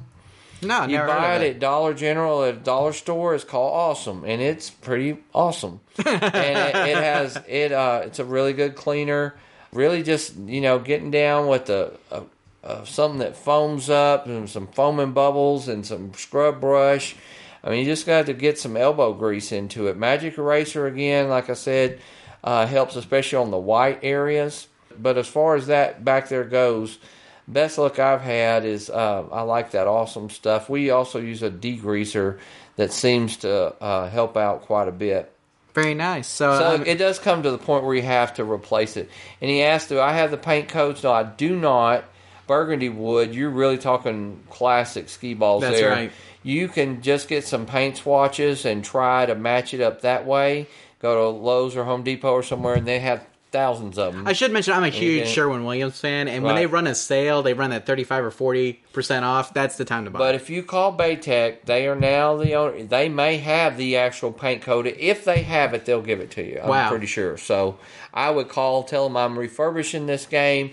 Especially if they think they could sell you some parts for it later, they probably would give you that paint code if they have it. Wow, sounds good, Tim. I mean, it sounds like Baytech is really taking the skee ball people seriously, because skee ball is it's been a name brand for years and years and years. Yeah, and they were really almost honored, I guess, to be able to purchase and keep that name brand going. And Baytech, I always have good luck with them. If you've never called Baytech and heard a dog bark, you'll know what I'm talking about. It's just funny. If the people are laughing that have called them and know what I'm talking about, call Baytech and hear a dog bark. Would you happen to have their number? Well, it's just BaytechGames.com. 920-822-3951. Look at that, just right off. He didn't even have to look at his phone. He already had it memorized, guys. So you want to give that a little bit slower, though, so everybody can write it down? 920-322-3951. And is their website Baytech Games? BaytechGames.com or Baytech Game. It's games. Baytech, Baytek games.com. Okay, sounds good. So, and they are the new owners of skee ball. So if you need help with your skee ball game, they're the people to call. So Tim, you're saying Simple Green or Awesome for cleaning everything. That's what you would say? We also have like an orange degreaser that I really like. Yeah, I've seen those, like Orange Glow or whatever it is. I've seen some of those too. So I understand that. He says gentle cleaners. You're thinking he's going to need something a little bit stronger, though. Yeah, you're going to have to scrub. Yeah. I mean, it ain't going to come off gently. Now, would you recommend Magic Eraser for these, perhaps? I do like the Magic Eraser on the white part. They do help in the other areas, but... Yeah, so Magic Eraser maybe with these cleaners might also help him shine it up a little bit more. And hopefully he can get that burgundy paint code from maybe, like you said, Baytech Games, or maybe just from doing paint nobody's swatches. going to notice if you go down and get some paint swatches and it's a shade off. That's true. Nobody's really going to notice. And so if it's good enough, I think as long as you get close enough. But if you call them, they may be able to help you. And they're real friendly. They will they'll help you if they can. I would tell them, and you don't have to disguise. Just say, hey, I'm a collector. I bought a skee ball game, and I may need some parts, but right now I need to do this. Or even ask them what they recommend. Cleaning something like that wouldn't hurt. Sounds good. So, Scott, hopefully answers your question. Tim mentioned some cleaners and some things, but also mentioned you could call or maybe even write Baytech Games and see if they had some of the information that you're looking for. But my as well. latest cleaner is awesome. Okay, awesome. Literally General, awesome is the name of it. And it's awesome. It's kind of yellow, and I mean, it's awesome like $1, awesome. And it's just, I mean. It really does clean very good. So instead of everything is awesome, awesome is for everything? Yes. It is. It's good at what I call people grease. Okay. What's people grease? People grease is the stuff that people leave from their greasy hands and stuff on the sides of your games right. where they held onto the control panel. Leaves that grease. That's people grease. That will take that off. Wow, very nice, very nice. So awesome is the new cleaner. I get it. So, well, anyway, Scott, hopefully answers your question, and good luck getting that skee ball game completely refurbished and looking like new. Well, Tim, that does it for the questions, officially. All right. So that is it. Now, we have thanks and feedback, but let's roll into a discussion real quick. I wanted to bring up just a couple of things about the podcast for those people who don't know. We're going to do kind of just a small history. We've done some history before. But, Tim, did you know that the first episode of our podcast was released on November 29th, 2009? No. So that means we will have almost done this for 7 years. Okay. If we would hold out till November, which we're not going to. But we're 3 months shy. Would that be right? Right? Yeah, 3 months shy of 7 years of podcasting. So now we've had some off months in there. We've had some off times and things like that. But it's been a long ride. Now, Tim, we founded the website officially in 2008, so we kind of started the podcast near the end of our second year, kind of, I guess you could say. Right. So that's when we started doing that. That's kind of when we started to feel like we started getting questions. Because before that, we weren't really getting any questions or anything, but we'd put out all these videos, and at the end of 2009, we were starting to get all these questions about arcade games and stuff, and so that's when we decided to do the podcast. Tim, all of the podcasts are available on our website still, so you can literally go back and listen to every single one, which we don't recommend, but you can go back and listen to every single one. And Tim, we've had several special episodes. Our first special episodes were from, I think, the first American Amusement Auction that they had, just to give you an idea of how that was. So we've had 21 special episodes. Okay. So if you add 59, which is how many regular episodes we have, plus 21, right? We have done how many podcasts, Tim? That'd be 80. That would be 80 podcasts. That's a lot of Tim and Jonathan right there. Right. So I think you guys have gotten your fix, hopefully, over these past 80 episodes. So at least 160, 150 hours. Well, probably something like that. Yeah, exactly. At least 160, because we do at least 2 hours. 200. Yeah, it's probably over 200 hours at this point. But it's been a lot of podcasting, Tim, a lot of fun over those 7 years that we've been doing it. And Tim, I think we're really excited to kind of be transitioning. I mean, and look, me and Tim love doing the podcast, guys, but it just came down, Tim, to the simple fact that we don't have enough time to do the podcast and do the videos and do the Facebook stuff, and all that kind of stuff. And so that's why we have, we're kind of passing on some duties. We have, Louie and Mark who do Facebook stuff for us now, and now Eric and Chris are going to do the podcast. And Tim, hopefully we can start to focus more on videos, which I always felt like was what we were better at anyway. And so hopefully we can continue doing videos for you guys. Eric and Chris will continue to do the podcast, and of course Mark and Louie will continue to update the Facebook page. Of course, me and Tim will put stuff on there too, but they're the main ones to do that. And so, Tim, I want to talk a little bit about Eric and Chris. So we've known Eric a pretty long time now. Chris we're not as familiar with, but both these guys are very knowledgeable, Tim. They have a lot of experience repairing arcade and pinball machines, and so really great stuff. Tim, we're really looking forward to some great episodes of the podcast with them. And like you said, we're going to be listening to them too, which will be very interesting to see. Now, Tim, we only gave them like 3 rules. Rule number 1 was that they had to keep it family friendly. Okay. Rule number 2 was that they actually had to answer the questions that we sent them. Okay. And rule number 3 was basically like just, have a good time. I mean, and we're flexible. I mean, basically they have complete autonomy as to what happens going forward. So I don't know. They might change the intro music. They might change the intro completely. They may not do a discussion. They may do a discussion. They may not announce shows. I have no idea, Tim. We're giving them freedom. Okay, I send them questions from our repository of questions. I'm going to be sending them about 25 to 20 every month, and then they're going to answer those questions and then maybe do some additional stuff with that, like a discussion or other things as well. And so, Tim, they're given a lot of free reign to do kind of what they want with it, because, Tim, we really don't want it to be like our show, to be honest with you. I think it would be nice if it was something different. What do you think? Yeah, well, for one thing, it's not like we're handing it over to just some guys that have just come along lately. These guys really have a lot of knowledge. Absolutely. They're going to take, and hopefully we have, over 7 years, a lot of guys have been listening to us for a long time. You've learned, and you're ready to go to that next level, kind of intermediate, maybe some of those harder questions that, John, we might even know the answer to. I have a feeling these guys are going to be able to take on some of the really tough questions and also present a different style and a viewpoint that we might not look at it that way, or they might say it a different way. But I think in the end, you're going to become a better arcade technician because we're listening to them. And that's one thing that I know that they care about the hobby. They care about games, obviously, and they're just great guys to be around, and I draw from them every time. I've been in seminars before, and Eric has helped me out of a bind. I'm thinking, what in the world is the answer to this? Or I just couldn't think quick enough on my feet. He's always been very helpful and knowledgeable. But, it's one thing to have that knowledge, but to be able to articulate and bring that out and make it to where I can understand it, I know that it will help everybody. I think that you'll find that that's what you're going to get from these guys. You're going to get more knowledge and depth, probably a different delivery and stuff, but you know what? That's good too. And we need a change, and we need that we really can focus, like you said. We don't have to. When we're not looking at this, we can look at something else, and we need a break too, to where we can do what kind of got us here. Kind of exactly what we enjoy.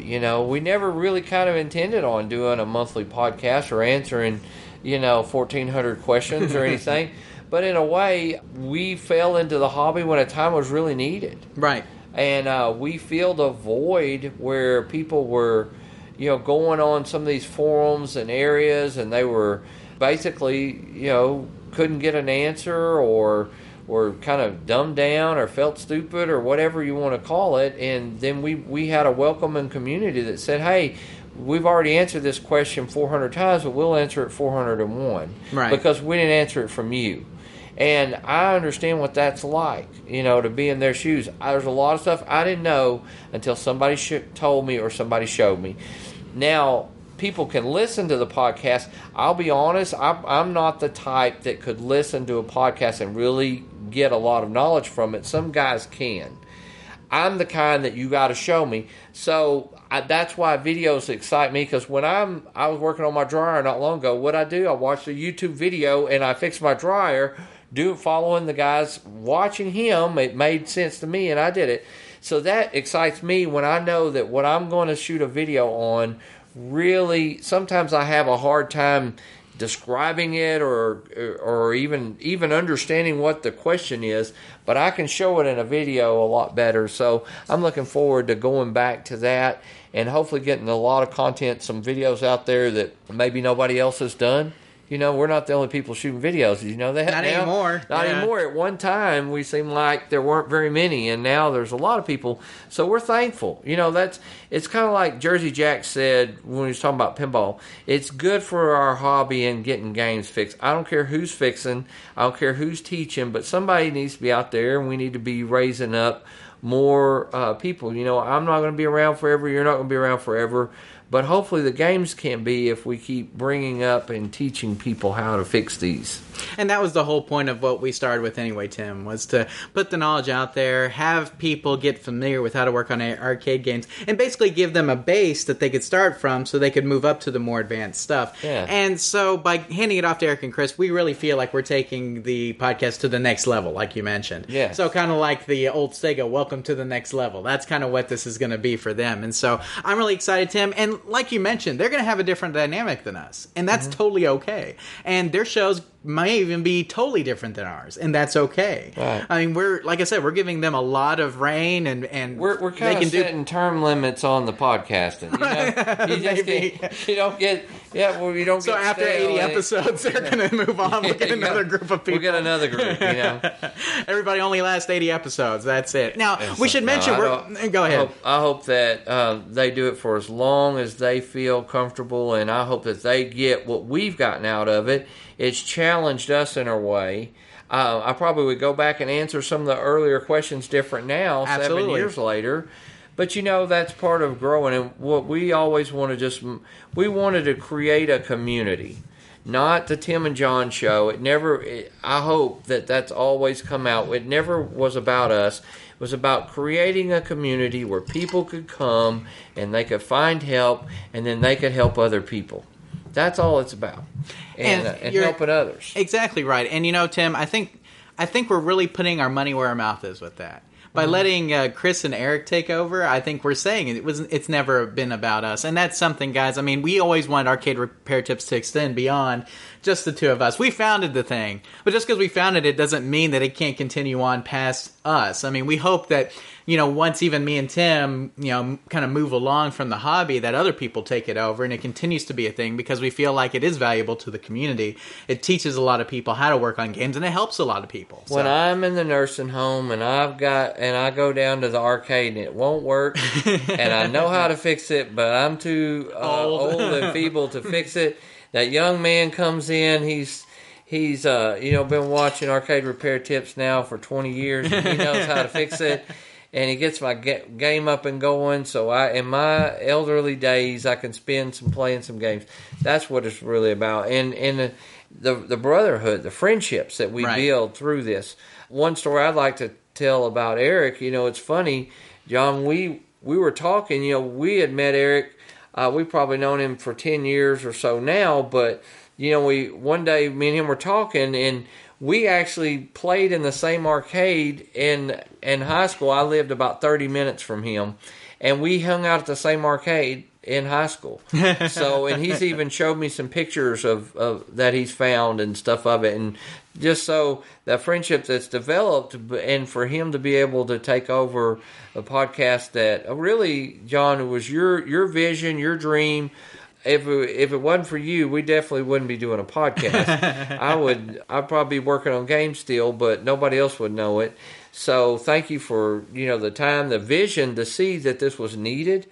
And then when you talked me into doing it, I didn't think anybody would watch it. And I'm amazed sometimes at the amount of downloads and stuff that we get from all over the world. So thank you guys that this is also not just an American show. We have friends all over the world. It's such a humbling thing to think that you guys would tune in to two guys from East Texas and hear my slang and put up with all of that. But at the same time, you write us, and I don't even know how many countries, probably at least 20 to 30 countries that we've had questions from, and to know that these games are all over the place and you're getting them fixed and things like that. That's just there's some kind of maybe we'll go down in some kind of history book one day that we hopefully made the hobby susceptible to acceptable. Where just the average guy could learn to work on a game and not have to accessible. That's the word we're looking for. Sorry, it's late. Yeah, exactly. Where he didn't have to get a PhD in engineering or something. He just go out there and fix his game, or realize when he to quit fixing it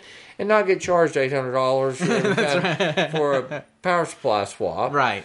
Also, we've had guys that have learned how to fix games. They're now in the industry, and they're running arcades, and they're doing, some of them just living the dream, what their dream job was. We got people in different countries that are running arcades now, or opening arcades. Everybody told us you can't do this, can't do that. Well, you know what? Who's to tell you what you can or can't do? Just because our arcade or their arcade failed doesn't mean yours will. Try it. Why not? Right. I mean, more games out there, the better. The less kids are going to be out in trouble and stuff. They're playing games. and things. So I'm all about building this community and taking even further steps to helping people live your dream. If your dream's to own a cool game room, we'll build it. Have the coolest game room or the only game room in your neighborhood. You mentioned earlier an idea, John, that you had about putting CoinMex in your games and having some fundraisers over here. What a great idea, or playing for Extra Mile. Remember when we did that? Extra Life. Extra Life, yeah, I'm sorry. Extra Life. And I remember playing games for 24 hours one time, So anyway, it's good for what we've done and where we've taken it, but it's time to go on to an even higher level. So, but there are people, John, that have watched all 80 episodes. Probably some or listened. Again, yeah, getting late. But they've listened to all 80 episodes. Some of them maybe even more than once. Why in the world? I don't know. But hopefully, if you've learned one thing, if you got one game fixed, I hope that it was worth it. And so it was worth it for us to be able to take the time and do this. So thank you guys so much for listening in and for all the encouragement and running into us at shows and stuff. Just want to say thanks. Yeah, and Tim, speaking of shows, something we do want to mention is that we will continue to do the live podcast. Hopefully we'll get to do them with Chris and Eric. Yeah. So it'll actually be kind of neat. It'll be kind of like, hopefully the entire Arcade Repair Tips kind of crew will be there. And so we'll be able to do kind of like a crew podcast all together when we go to like HAG and Texas Pinball Festival. And so we have, of course, the Houston show coming up in November. We'll get to that here in a sec, Tim. But Tim, I think you summed it up better than I ever could. And I appreciate you saying the stuff about the podcast.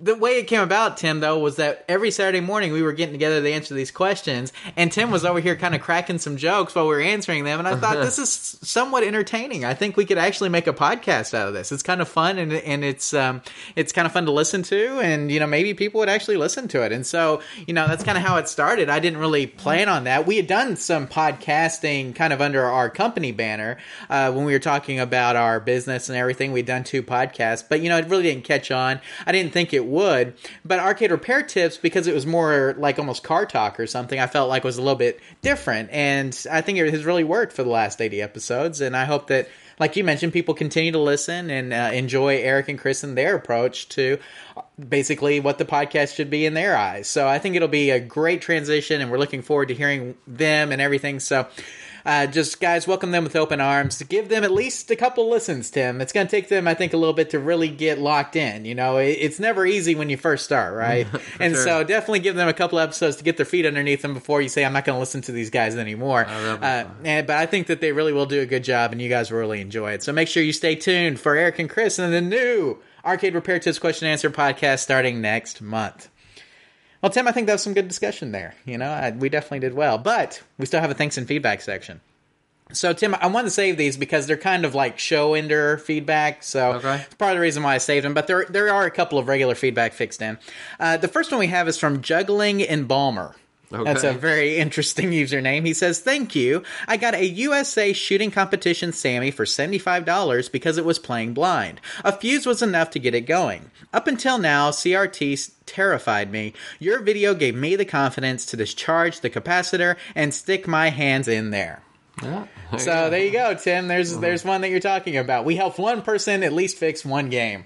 Our work is done, right? So, but Juggling Embalmer, we're glad we were able to help you out. It's always good to get feedback like that, right, Tim? I mean, we can never hear that enough times. That's probably some of the best feedback we ever get. Is just somebody sending a quick message saying, hey, thank you so much for this video. It really helped me out. I mean, that's really great stuff, and it's just amazing to us, like Tim mentioned, all of y'all that have watched and listened to all of our content. We really do appreciate all of y'all. It's really been a great ride over these last 80 episodes of the podcast and all the videos we've done. We really appreciate it.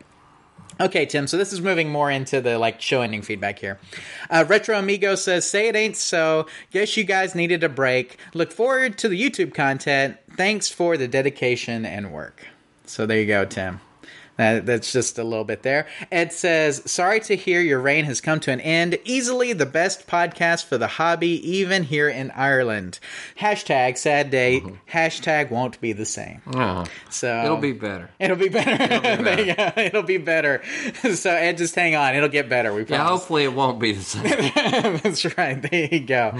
So, and then we have one here from Richard, and he says, huge thanks to Tim and Jonathan for the podcast. I recently looked into getting back into game repair after a long hiatus, and have been listening to the old podcasts as far back as I can get them. The insights, help, and general tips are an amazing resource and have renewed my desire to get back into the hobby.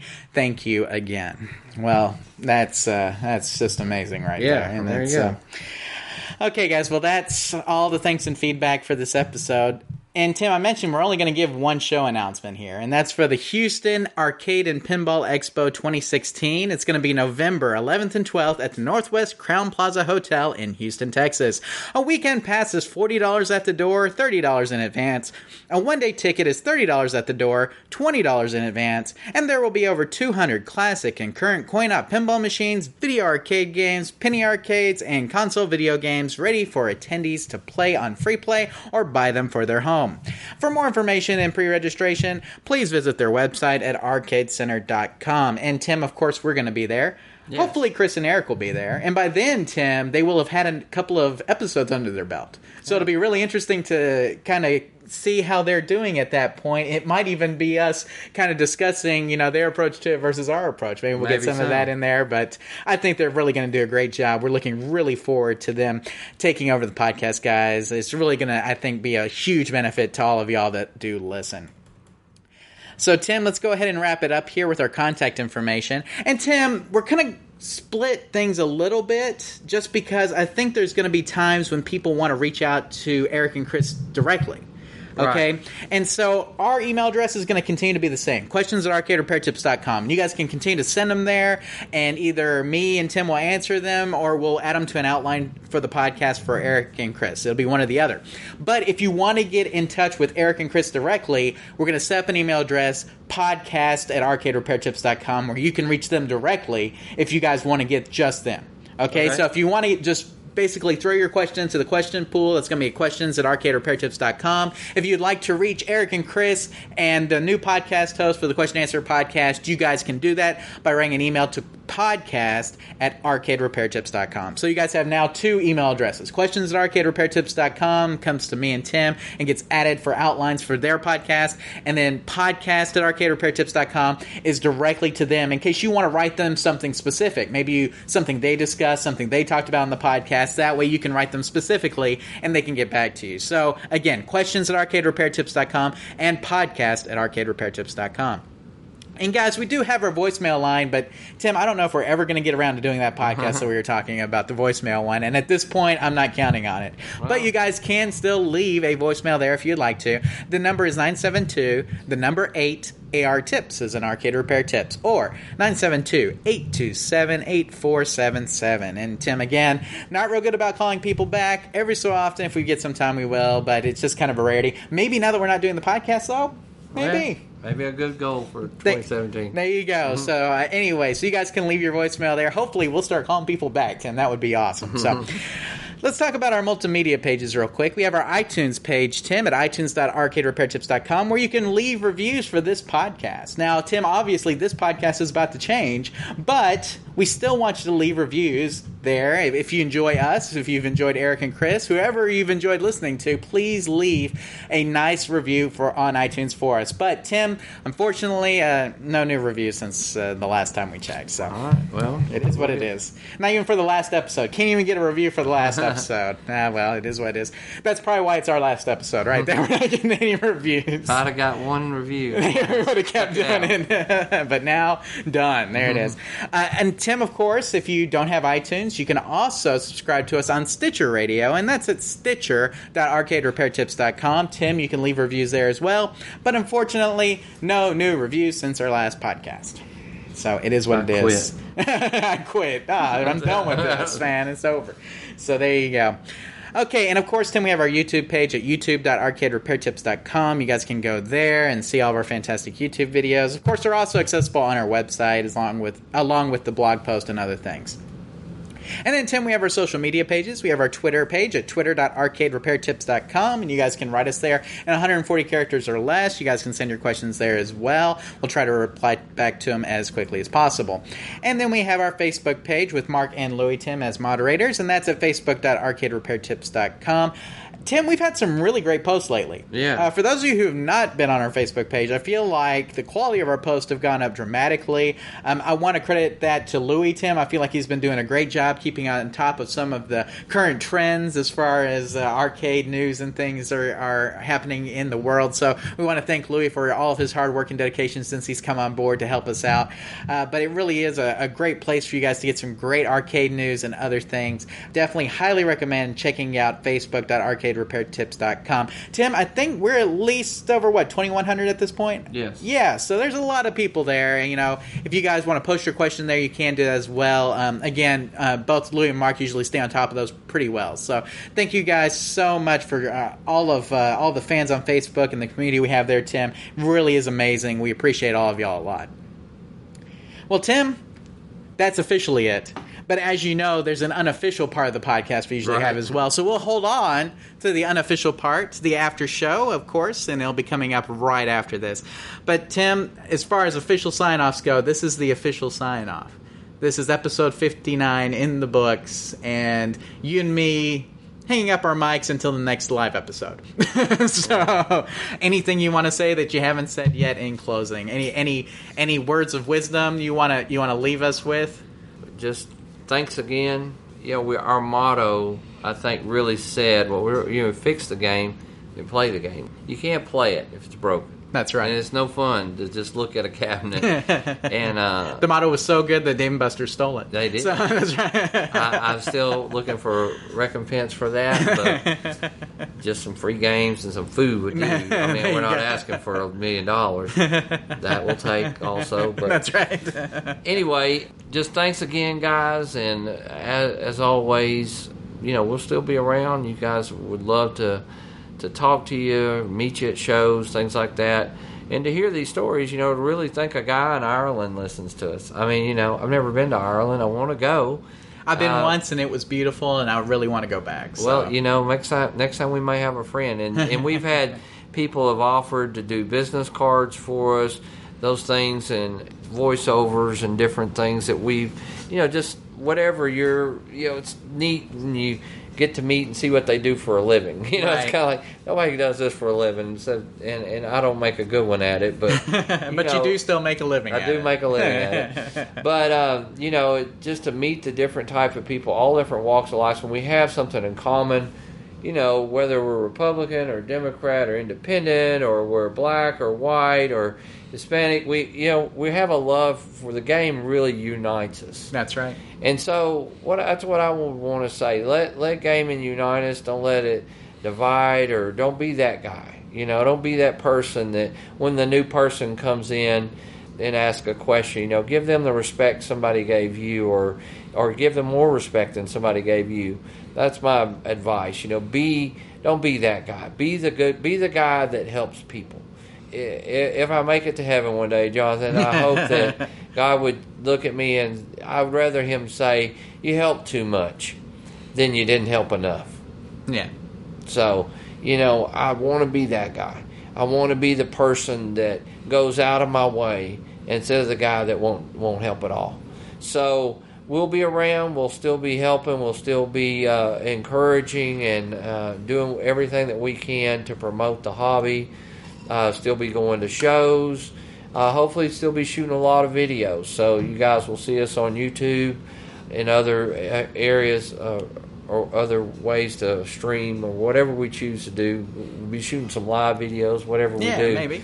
So we look forward to doing those type of things. But really in the end, it's just about friendships and our families and the games, just to play and then what they mean to us, and restoring them, making them look like new, taking pride in what we do.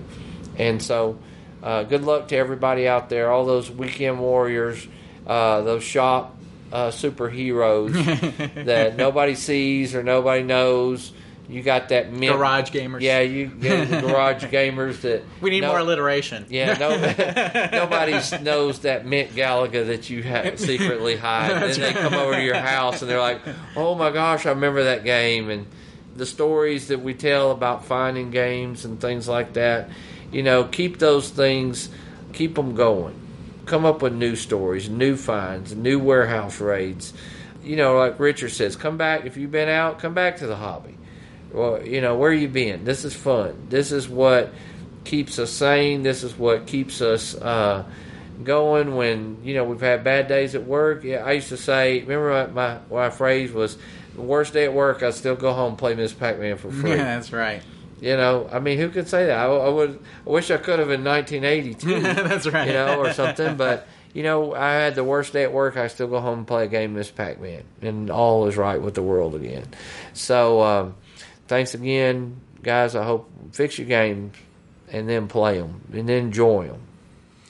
Man, Tim, you've been really deep tonight. That's my last chance.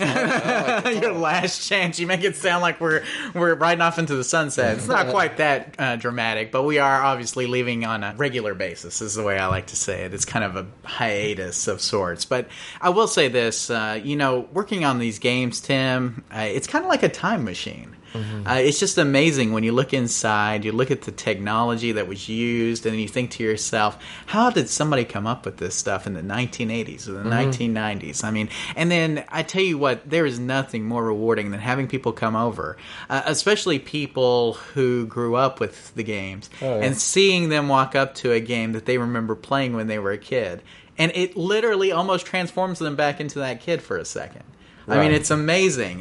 Like I said, so it's almost like a time machine. It's these machines and keeping them restored. And Tim, it's almost part of the reason I prefer tubes is because when somebody walks up to a machine, I want them to walk up to it like it was the one they remember playing. Right. And I want it to play like the one they remember playing. And so, for me, it's always been about the reaction. It's almost even less about the work and how it plays. I want it to play like it originally did. I want to get it to a state that looks like it originally did, just so I can see the look on somebody's face when they see it for the first time in a long time. Right. And that look is worth all of the work that you put into these games.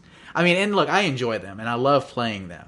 But having people actually come over and play them and see them when they haven't seen them in 20 years, right? It's amazing. I mean, it really is. There's nothing more rewarding than that. There really isn't. I mean, it's just amazing how all the work and time that I put into that game, when I see that face, it all makes it worth it. So, I love having people over here to see the games and remember the good times because they were good times, I saw a picture of a collector the other day, and his daughter was soldering, and she looked like she was about 10, and she was soldering something.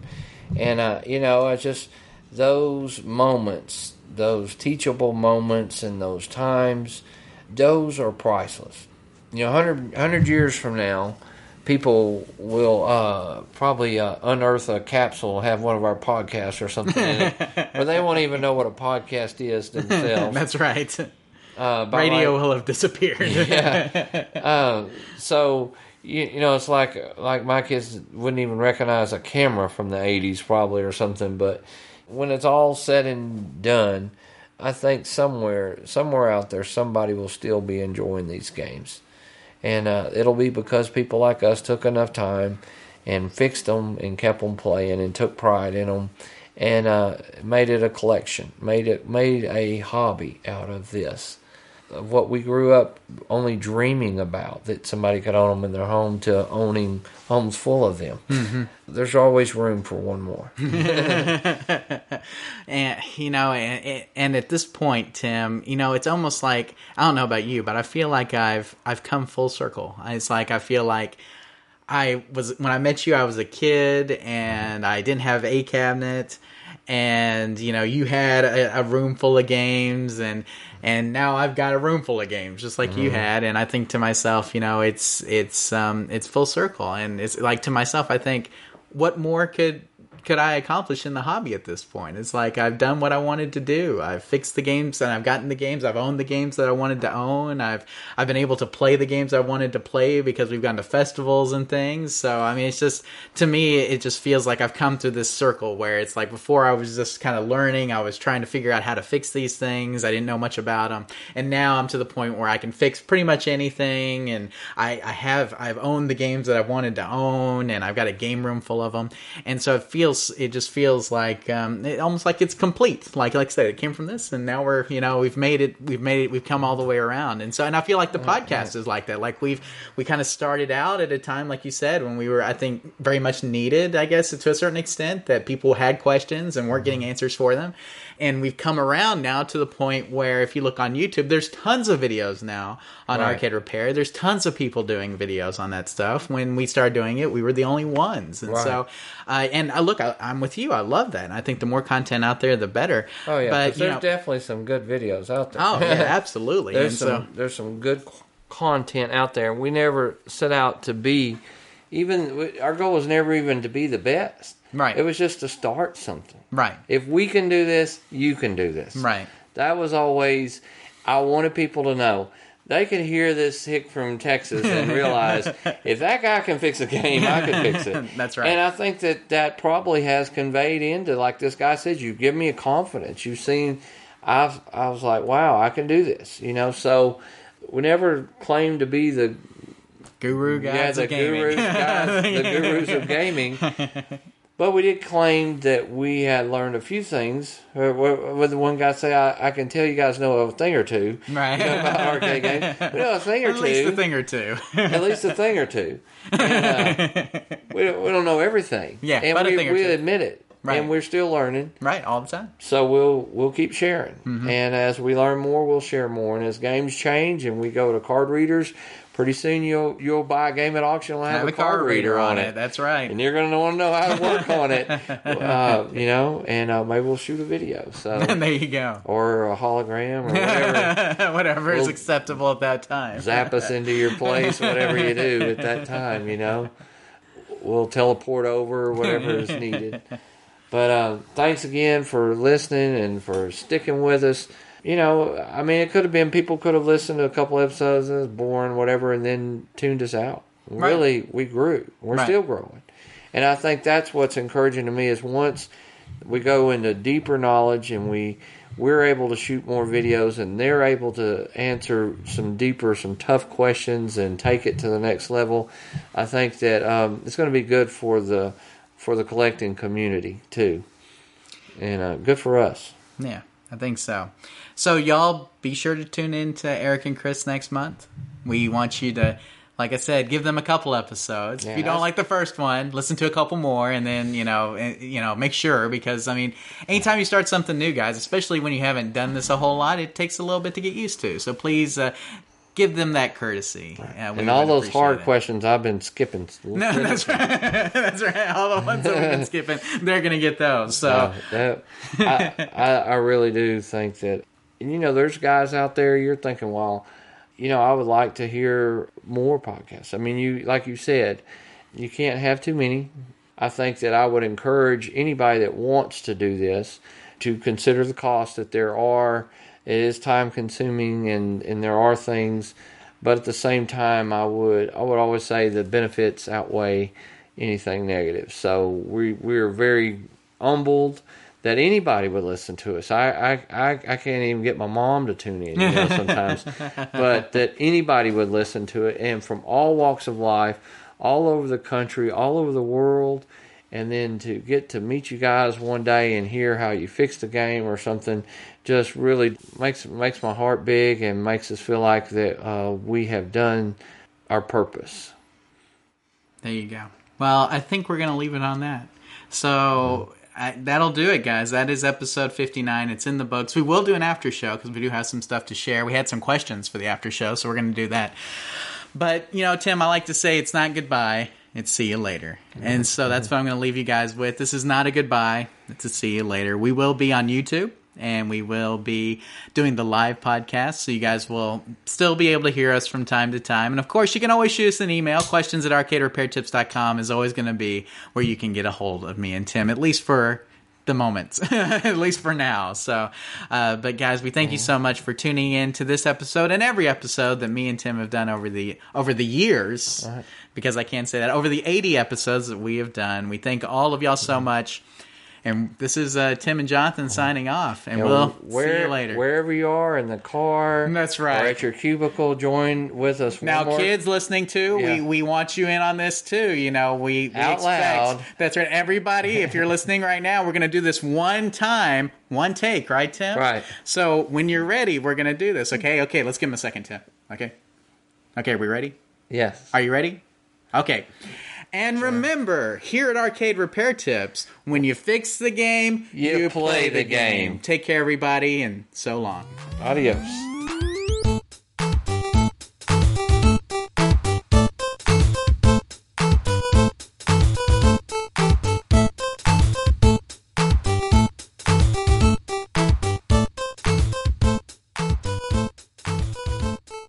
Thank you for listening to the Arcade Repair Tips question and answer podcast. All of our episodes are available for download at arcaderepairtips.com or at the iTunes Music Store under podcasts. This podcast is intended for entertainment and educational purposes only. Please consult a professional before attempting to repair any coin-operated machines yourself. The preceding program is a Varcade Entertainment production.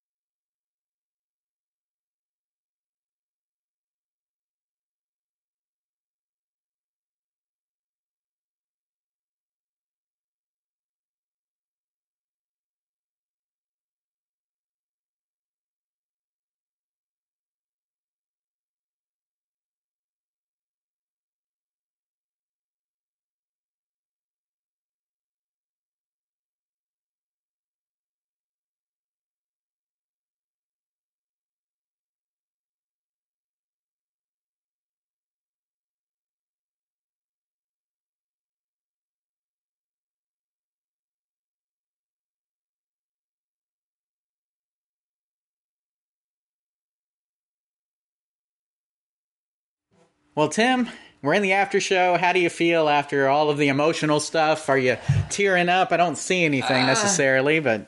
You know, there's a couple times there you think about it, you do almost feel like you're saying goodbye, but it's not. So, yeah, a couple times it's almost sad. But then again, you know, I see our future, and I know where we're going to be a year from now. I think everybody's going to like that. Well, I hope you're right. I guess we'll find out. So guys, actually, we are doing an after show. Go down in flames. That's right, exactly, one or the other. We are doing an after show. This is the after show to the last podcast that we're going to be doing on a regular basis. And so, Tim, with that in mind, I do want to bring up a couple of topics before we get to the question. One of the things was that. Let's see. My daughter, okay, so she's been getting into stuff. Popping my bubble wrap, man. My hard drive came in that.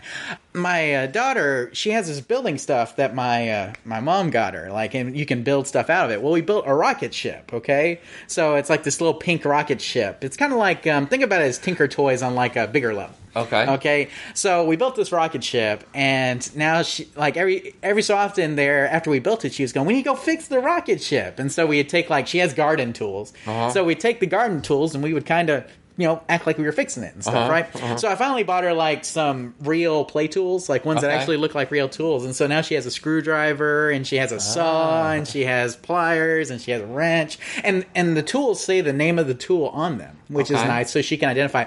The screwdrivers say Flat and Phillips on them. So she can know. And so she knows, and hammer. And so we're getting her along. I'm trying to teach her. I told my wife, I'm not going to try to make her be an engineer or a computer scientist, but I want her to understand it. Exactly. It's I don't care if she is one of those. I mean, she can do whatever she wants, but I at least want her to have an appreciation of how to work with tools, how to engineer things, and how to understand that kind of building concept. And I think so far she's really getting it. And so I've really been, kind of proud father, I guess, about that. And then the other thing is that I was working on the Wii. Okay, my Wii U. I was doing some updates. Okay. I downloaded some games on it, and I have a Super Mario 3D World, and it was still in the packaging. I opened it and started playing it. My daughter's like enthralled with it. She just starts looking at it, and she's like, "Oh my gosh, it's Mario!" And like now she's figured out who Mario is. So tonight I actually gave her a little stuffed animal Mario that I had, and she's been carrying that thing around with Curious George and Thomas all night, and so she knows who Mario is. Okay. So and which I'm also proud about. She's 3 years old and she knows who Mario is. So I feel like as a father, I've done my job. I am done. She knows how to use tools. She knows who Mario is. I'm good to go. So we're just gonna leave it at that. Tim, anything you got? Any personal stuff going on, or? What's funny is we'll have to shoot. I got a new tool bench, Oh, really? and I put it together, and I've got my area of the shop now, or the garage. Got my little corner, and it's so neat and organized. We have to shoot a video. People would never believe that was mine after seeing my old shop and stuff. But We'll have to bring a game over there and fix it over there. We do. I've got a space ready for it, and I've got stuff for it to put it on. So, yeah, it's exactly how I designed it, so I could bring at least a game or two at a time. And in fact, I got a local guy that wants me to fix a pinball game for him. And he may be the first. He said he would bring it. So I'm like, that's good. Yeah, exactly. Key words, you're going to bring it over. Okay. So, and then we've got a couple churches that won't work around here. Of course, the guy in Paris. It's like, there's weeks when I feel like I could quit my day job and have plenty to do. But then I feel like 2 months later, I'd fix everything and I'd run out. That's right. So, the changes at Chuck E. Cheese are just... gosh, nonstop. But hopefully I can hang in there. I like changes, but then I don't. It's kind of like you just get my age, you just don't handle changes good as I did when I was younger and everything was changing. But we've been through this cycle before, so I feel like that. I feel like I'm in a good place, where I just getting stuff back together, and at where I want it to be, where I want to be. Okay. So switching gears. Okay, going into second, third. Movies and TV shows. We always do that. So I want to talk about a couple of things. When I was sick, because I had that sick episode, I watched about 4 movies. Okay, so I watched Batman vs. Superman. Okay, so here's the thing. So I watched the theatrical release. It was 2.5 hours. It's okay. Yeah. Okay, and that's the thing. So do you want to spend 2.5 hours watching an okay movie? Yeah. I mean, that's the thing. If it was good... I think I would have liked it. Here's the thing. Ben Affleck, not terrible. Have you seen it? No. Okay. I have not. Ben Affleck, not bad. Actually does a pretty good Batman. Okay. But, Superman, and then, Lex Luthor, they just don't portray him very well. And then, the little thing that brings Batman and Superman together just doesn't make a lot of... it doesn't really gel. It's not acceptable to me. It's kind of like, really? That's the thing you guys are going to bond over or whatever the case may be? Yeah. So here's the thing. It's 2.5 hours. If you like superhero movies, you'll probably like it. I didn't dislike it, okay? I did like it. Right. But if it would have been 2 hours, I would have said it was a good movie. I feel like the extra 30 minutes just kind of turned me off because I feel like you could have cut here. It could have been a little bit less of this and whatever the case may be. Okay, I watched Race. Jesse Owens. Race is awesome. Oh, man, that was a good movie. 42. Basically 42, except with Jesse Owens and the Olympics. Yes. Except, here's the thing, though. It not only brings in kind of the color racism type stuff, but it brings in, the anti-Semitism and some of the other things, which is really interesting because, obviously the Nazis at the time, they didn't like African-Americans or Jews. They want to show them on TV. Exactly. And so it's not just discrimination against Jesse Owens. There's also some Jewish people on the team. Remember the camera lady that went, and started filming? That was good. That's a good part of the movie. It was a very good movie, and so if you haven't seen Race, highly recommend checking it out. Let's see, what was the other one? I saw 13 Hours. Yes. The Benghazi story. Yes. Very good movie. But here's the thing. I think you talked about this when you said you saw it. It didn't really swing one way or another as far as politics are concerned. Right. It really didn't. It stayed pretty down the line politic-wise, which I thought was smart. Yes. But the thing... It was more of their heroism. Exactly, which is what you should focus on. Because it's pretty amazing. These guys were able to hold off like armies of dudes, by themselves. Yeah, I mean, awesome. it was like what, 8 guys or something like that were holding off like all these, I mean, obviously untrained, but still dangerous terrorists. And so, it's just amazing to me. And one thing that it did a really good job of was establishing the timeline, because I didn't understand like when this happened, when this happened, when this happened. And I'm sure it's like not exact, but it seems like they get it pretty on point to establish that timeline. So, but I mean, as far as a movie goes, I mean, not taking politics out of it and everything else, it was just a good movie. Like, it was enjoyable. I thought it was, I mean, it was well directed. It was well done. It's Michael Bay, which sometimes his stuff is hit or miss for me.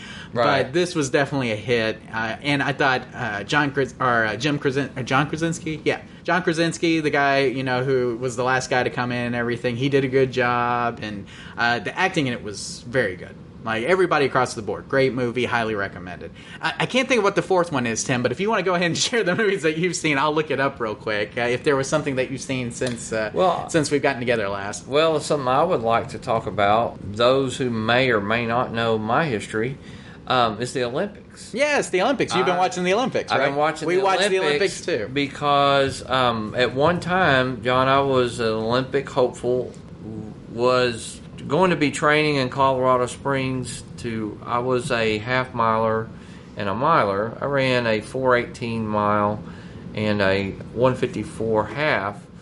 But, those were some pretty good times. Not world class like some of those guys, but I was in training. And I got hurt, and I did not. I was a sophomore in college before I was as good as I was a sophomore in high school. So I wanted to be an Olympian. I grew up in the 80s when we beat the Russians in hockey, and it was such a big deal that I really I remember I did Jesse Owens for a book report one time. So every time the Olympics come around, I'm a huge Olympic fan. I don't care if it's underwater basket weaving or trampoline, whatever. I'm watching everything. Right. I'm really do get into it. But, a couple of races. My last race as a collegian was against Ben Johnson, who later broke the world record. Right. And his world record that stood for 19 years now was broken in this Olympics. Wow. And the guy broke it. For those who run track, he broke it. He ran in lane 8. You never want to get lane 8. You want to be in the middle of the track. He ran lane 8 and ran the world record in that lane. Nobody ever... In other words, he never saw anybody. He was in the front. He stayed in the front the whole lap. Wow. And his coach was like his 70-year-old grandmother.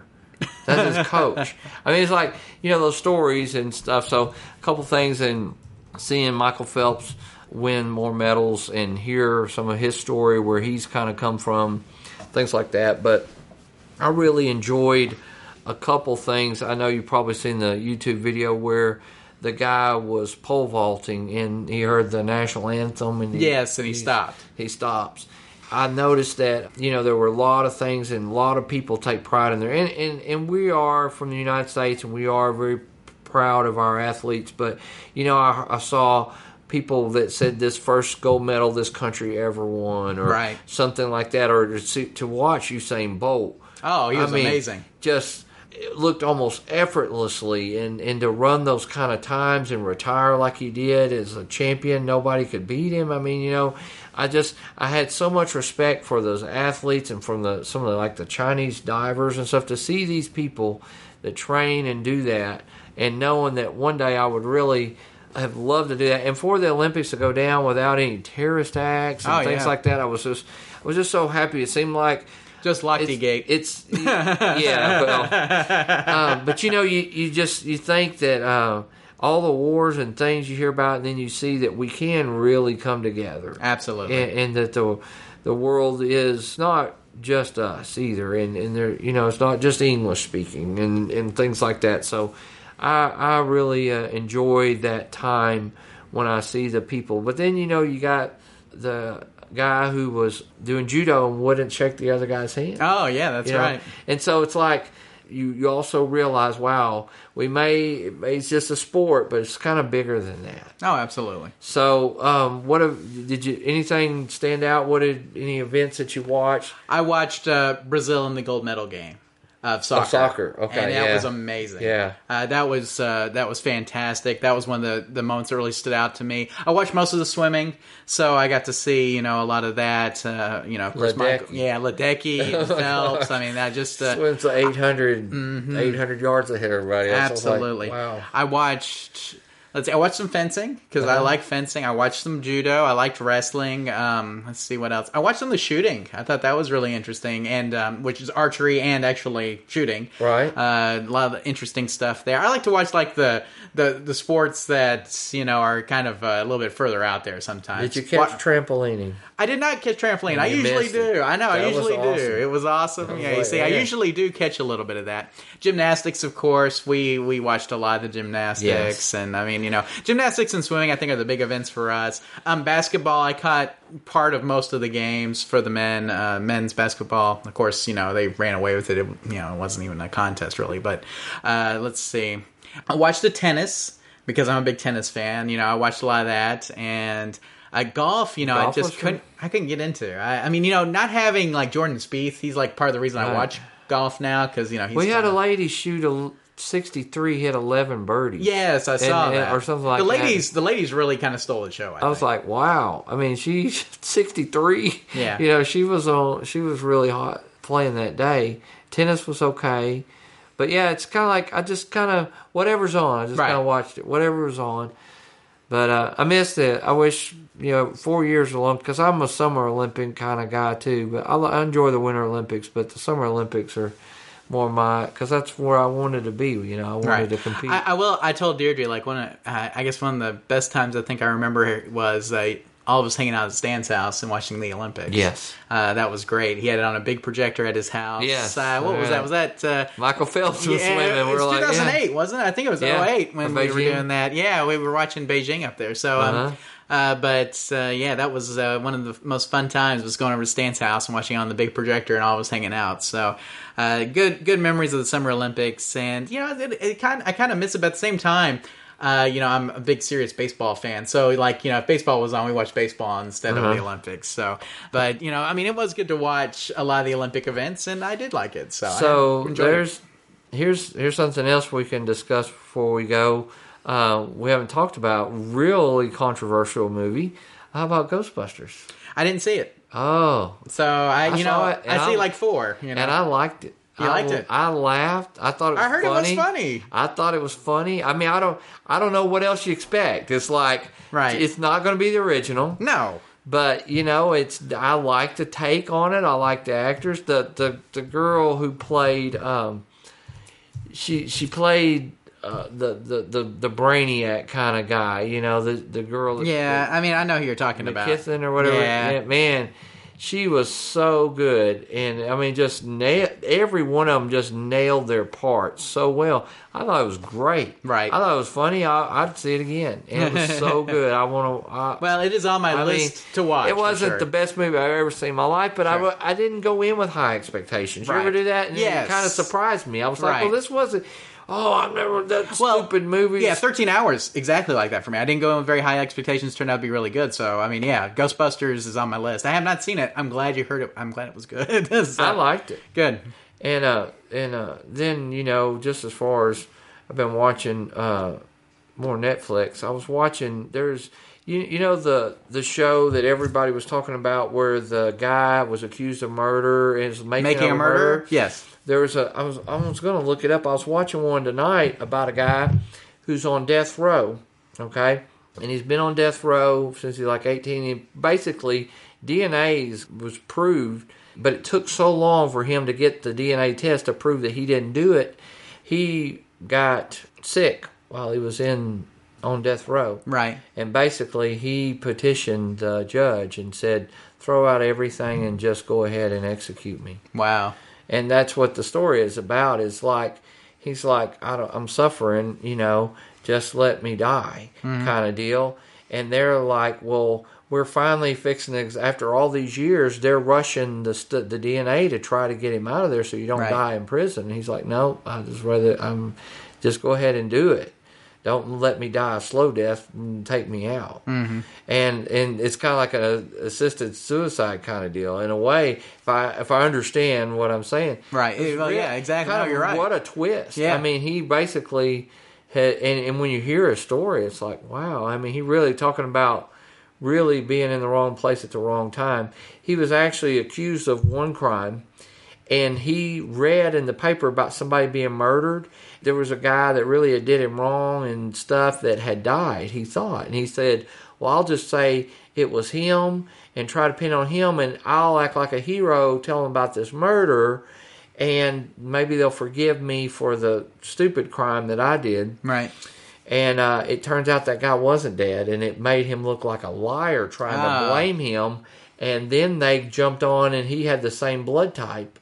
Back in the 80s, you had the same blood type, well, you were guilty. Right. You know, even though 40 million other people had that same blood type. Long story short, I'm getting where I really like that kind of stuff, you know. Oh, I know. Making a Murder is fantastic. If people haven't watched that on Netflix, they absolutely should. It's great stuff. I'm going to look up the name of this one, because it's really good, because you think about it, he's got a chance. I mean, and I don't know that it was shot last week. Speaking of Making a Murder, you saw that, what's his name got out? Yeah. What's the little nephew guy? Yeah, the nephew guy. So if you haven't seen it, yeah, he is out. And he was, like, not just doing his time. He got out.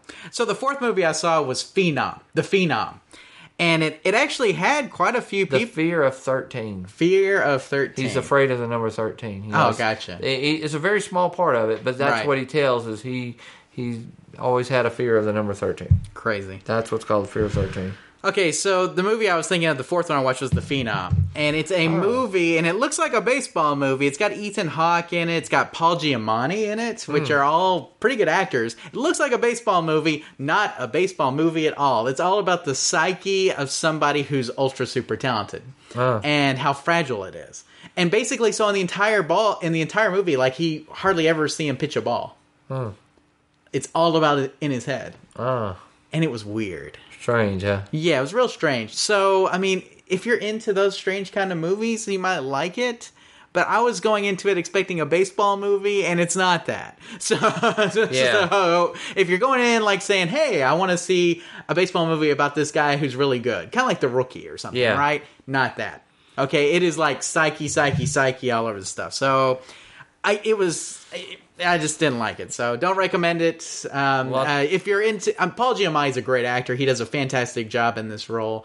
But Ethan Hawke, great job too. But it's just not the kind of movie I enjoy. Two movies I want to see. Okay. One maybe tomorrow. Ben-Hur. Ben-Hur. I've heard very good things. Everybody said it was good. Big fan of the original, or one with. I think there's been more than original. One with Charlton Heston in it. You know, one of my substitute teachers when I was in high school was an extra in the original Ben-Hur. Oh wow! Yeah, that was his claim to fame. Yeah. He's running up the mountain. Remember the part where they're all running up the mountain? He's literally one of the guys running up the mountain.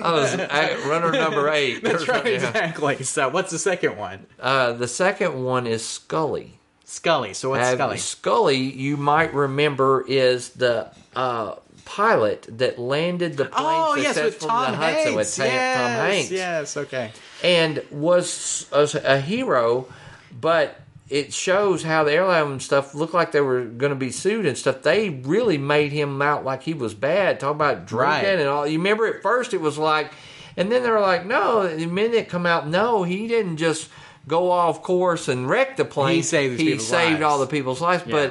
But how they were willing to throw him under the bus to get it directed by Clint Eastwood, that's going to be a good movie. So, absolutely. Tom Hanks, I'm with Clint you. Eastwood, and it kind of scary because that kind of stuff really happens. It's a true story. So those are just a couple movies I want to see. Okay, a couple of TV shows real quick. So I'm a computer guy, right? So I'm watching 2 computer shows. I'm watching *Halt and Catch Fire* on AMC, which has to do with, basically, it's kind of like the origin of these fake companies in Texas and in Silicon Valley in the 80s. Oh. So, and it's a period piece, so it actually takes place in the 80s. I need to see that thing. So, but here's the thing, it's very techy, so, I mean, you can still enjoy it because the characters are actually really good. Very much in the same vein as, like, other AMC shows, but very tech-oriented.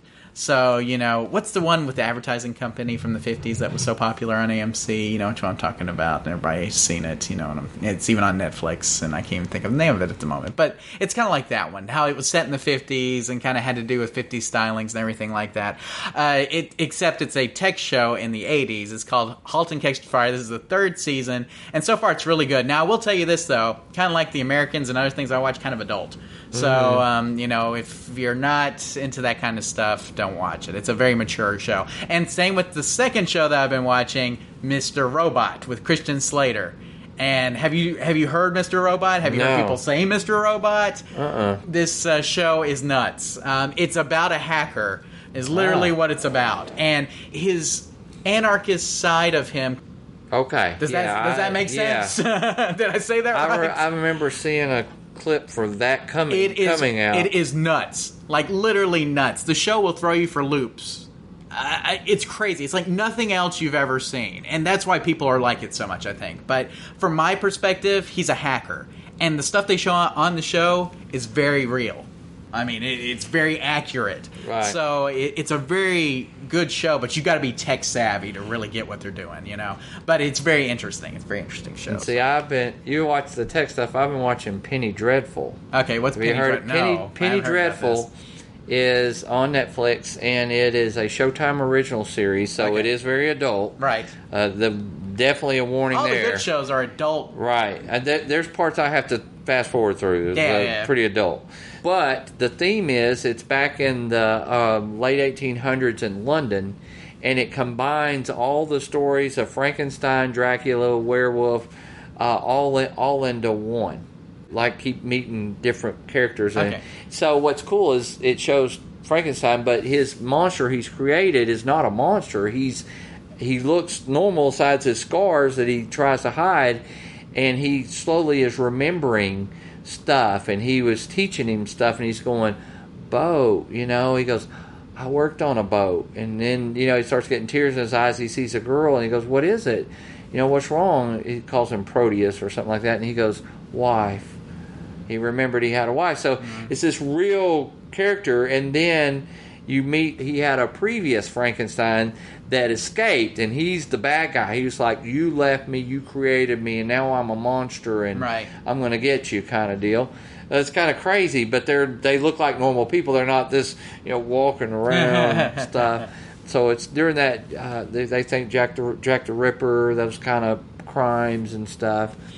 And Van Helsing's in it. It's like... Now, it's funny that you should say all these, because you know that Universal's about to reboot their monster series. They're going to do a Marvel Cinematic Universe with their monsters. There's going to be a Mummy, a Frankenstein. They're all going to connect and come together for like an Avengers movie. Wow. No kidding. Well, and Tom Cruise, they're getting like Tom Cruise and other like high-paid actors for these movies. Well, that's the way this kind of combines, and they kind of all like... They're all kind of intertwined some way. So I'm about 4 episodes into it, but like I said, it's just then it's just like, wow, did you just had to throw that scene in there for what? It didn't really add to the story. You just had to make an adult want to make sure it was. And that's what I'm finding, and that's what's kind of frustrating. The only show that I've seen, well, I know people argue that Game of Thrones does violence and nudity, I guess. I don't know. I don't watch Game of Thrones, but The Americans, to me, those scenes have purpose in that show because that's what they did. I mean, that's what the Russian spies did. They were ruthless. They did whatever it took. They didn't care about people. Exactly. It's kind of so. I mean, you understand this is the way this is. This is the way they think. This is it is like purposeful. Watching 13 Hours. You realize that that's the way some of them talk, or that's the way they act, because that's where the situation. But to throw scenes in, just to throw scenes in, just a random sex scene or something, I'm like, okay, it doesn't even. This character is not even going to show up again. Right? Who are we? What are we setting up here? Right. Or and I feel like Mr. Robot. I feel like they've done that a couple of times where they've just kind of thrown in certain things. Not really because of plot, just to. And there's a lot of talk about that right now, being that they're getting around a lot of censorship because they say, well, we're not public TV, but yet everybody has access to the internet now. Right, yeah. So they're like, well, the new Netflix and things like that are basically the way that we watched TV growing up, where you couldn't have certain shows, or you had to have cable or had to pay for extra for HBO, and so I've heard a lot of that chatter going around. We're pushing the envelope. Like they will have an ABC show that might say the F word or something in the previews that you can see online, but then they might not say it on live TV. So it's like, why did you have to say that in the previews? I will say that about Mr. Robot. The USA versions of it are censored, so the F word is actually censored out. Wow. But when you download the show, I think on iTunes or Amazon, they have it in there. Right. So they actually did cut out the language, which is interesting. See, but when you go get the actual show, you have it in there. So really, like we've been talking about, everything is changing. We're changing. Culture. Culture is definitely changing. And then, I don't know that anybody really knows who our next president is going to be. We don't talk about politics a lot because we know it is that divisive. It is absolutely, right now. It is a 50-50. I don't care what anybody says. Right. It is. I can get 20 people in the room. I show you 10 Hillarys and 10 Trumps and maybe one independent, but I'm just saying it is that clear, cut, and dry, and it's hard not to. For me though, I mean, this is what it comes down to. You have to dance around it. I always look at who I agree with the most. Right. Because here's the thing: I agree with stances from all candidates. Mm-hmm. Okay, I might not agree with everything, but it comes down to which politician do I have the most agreement with.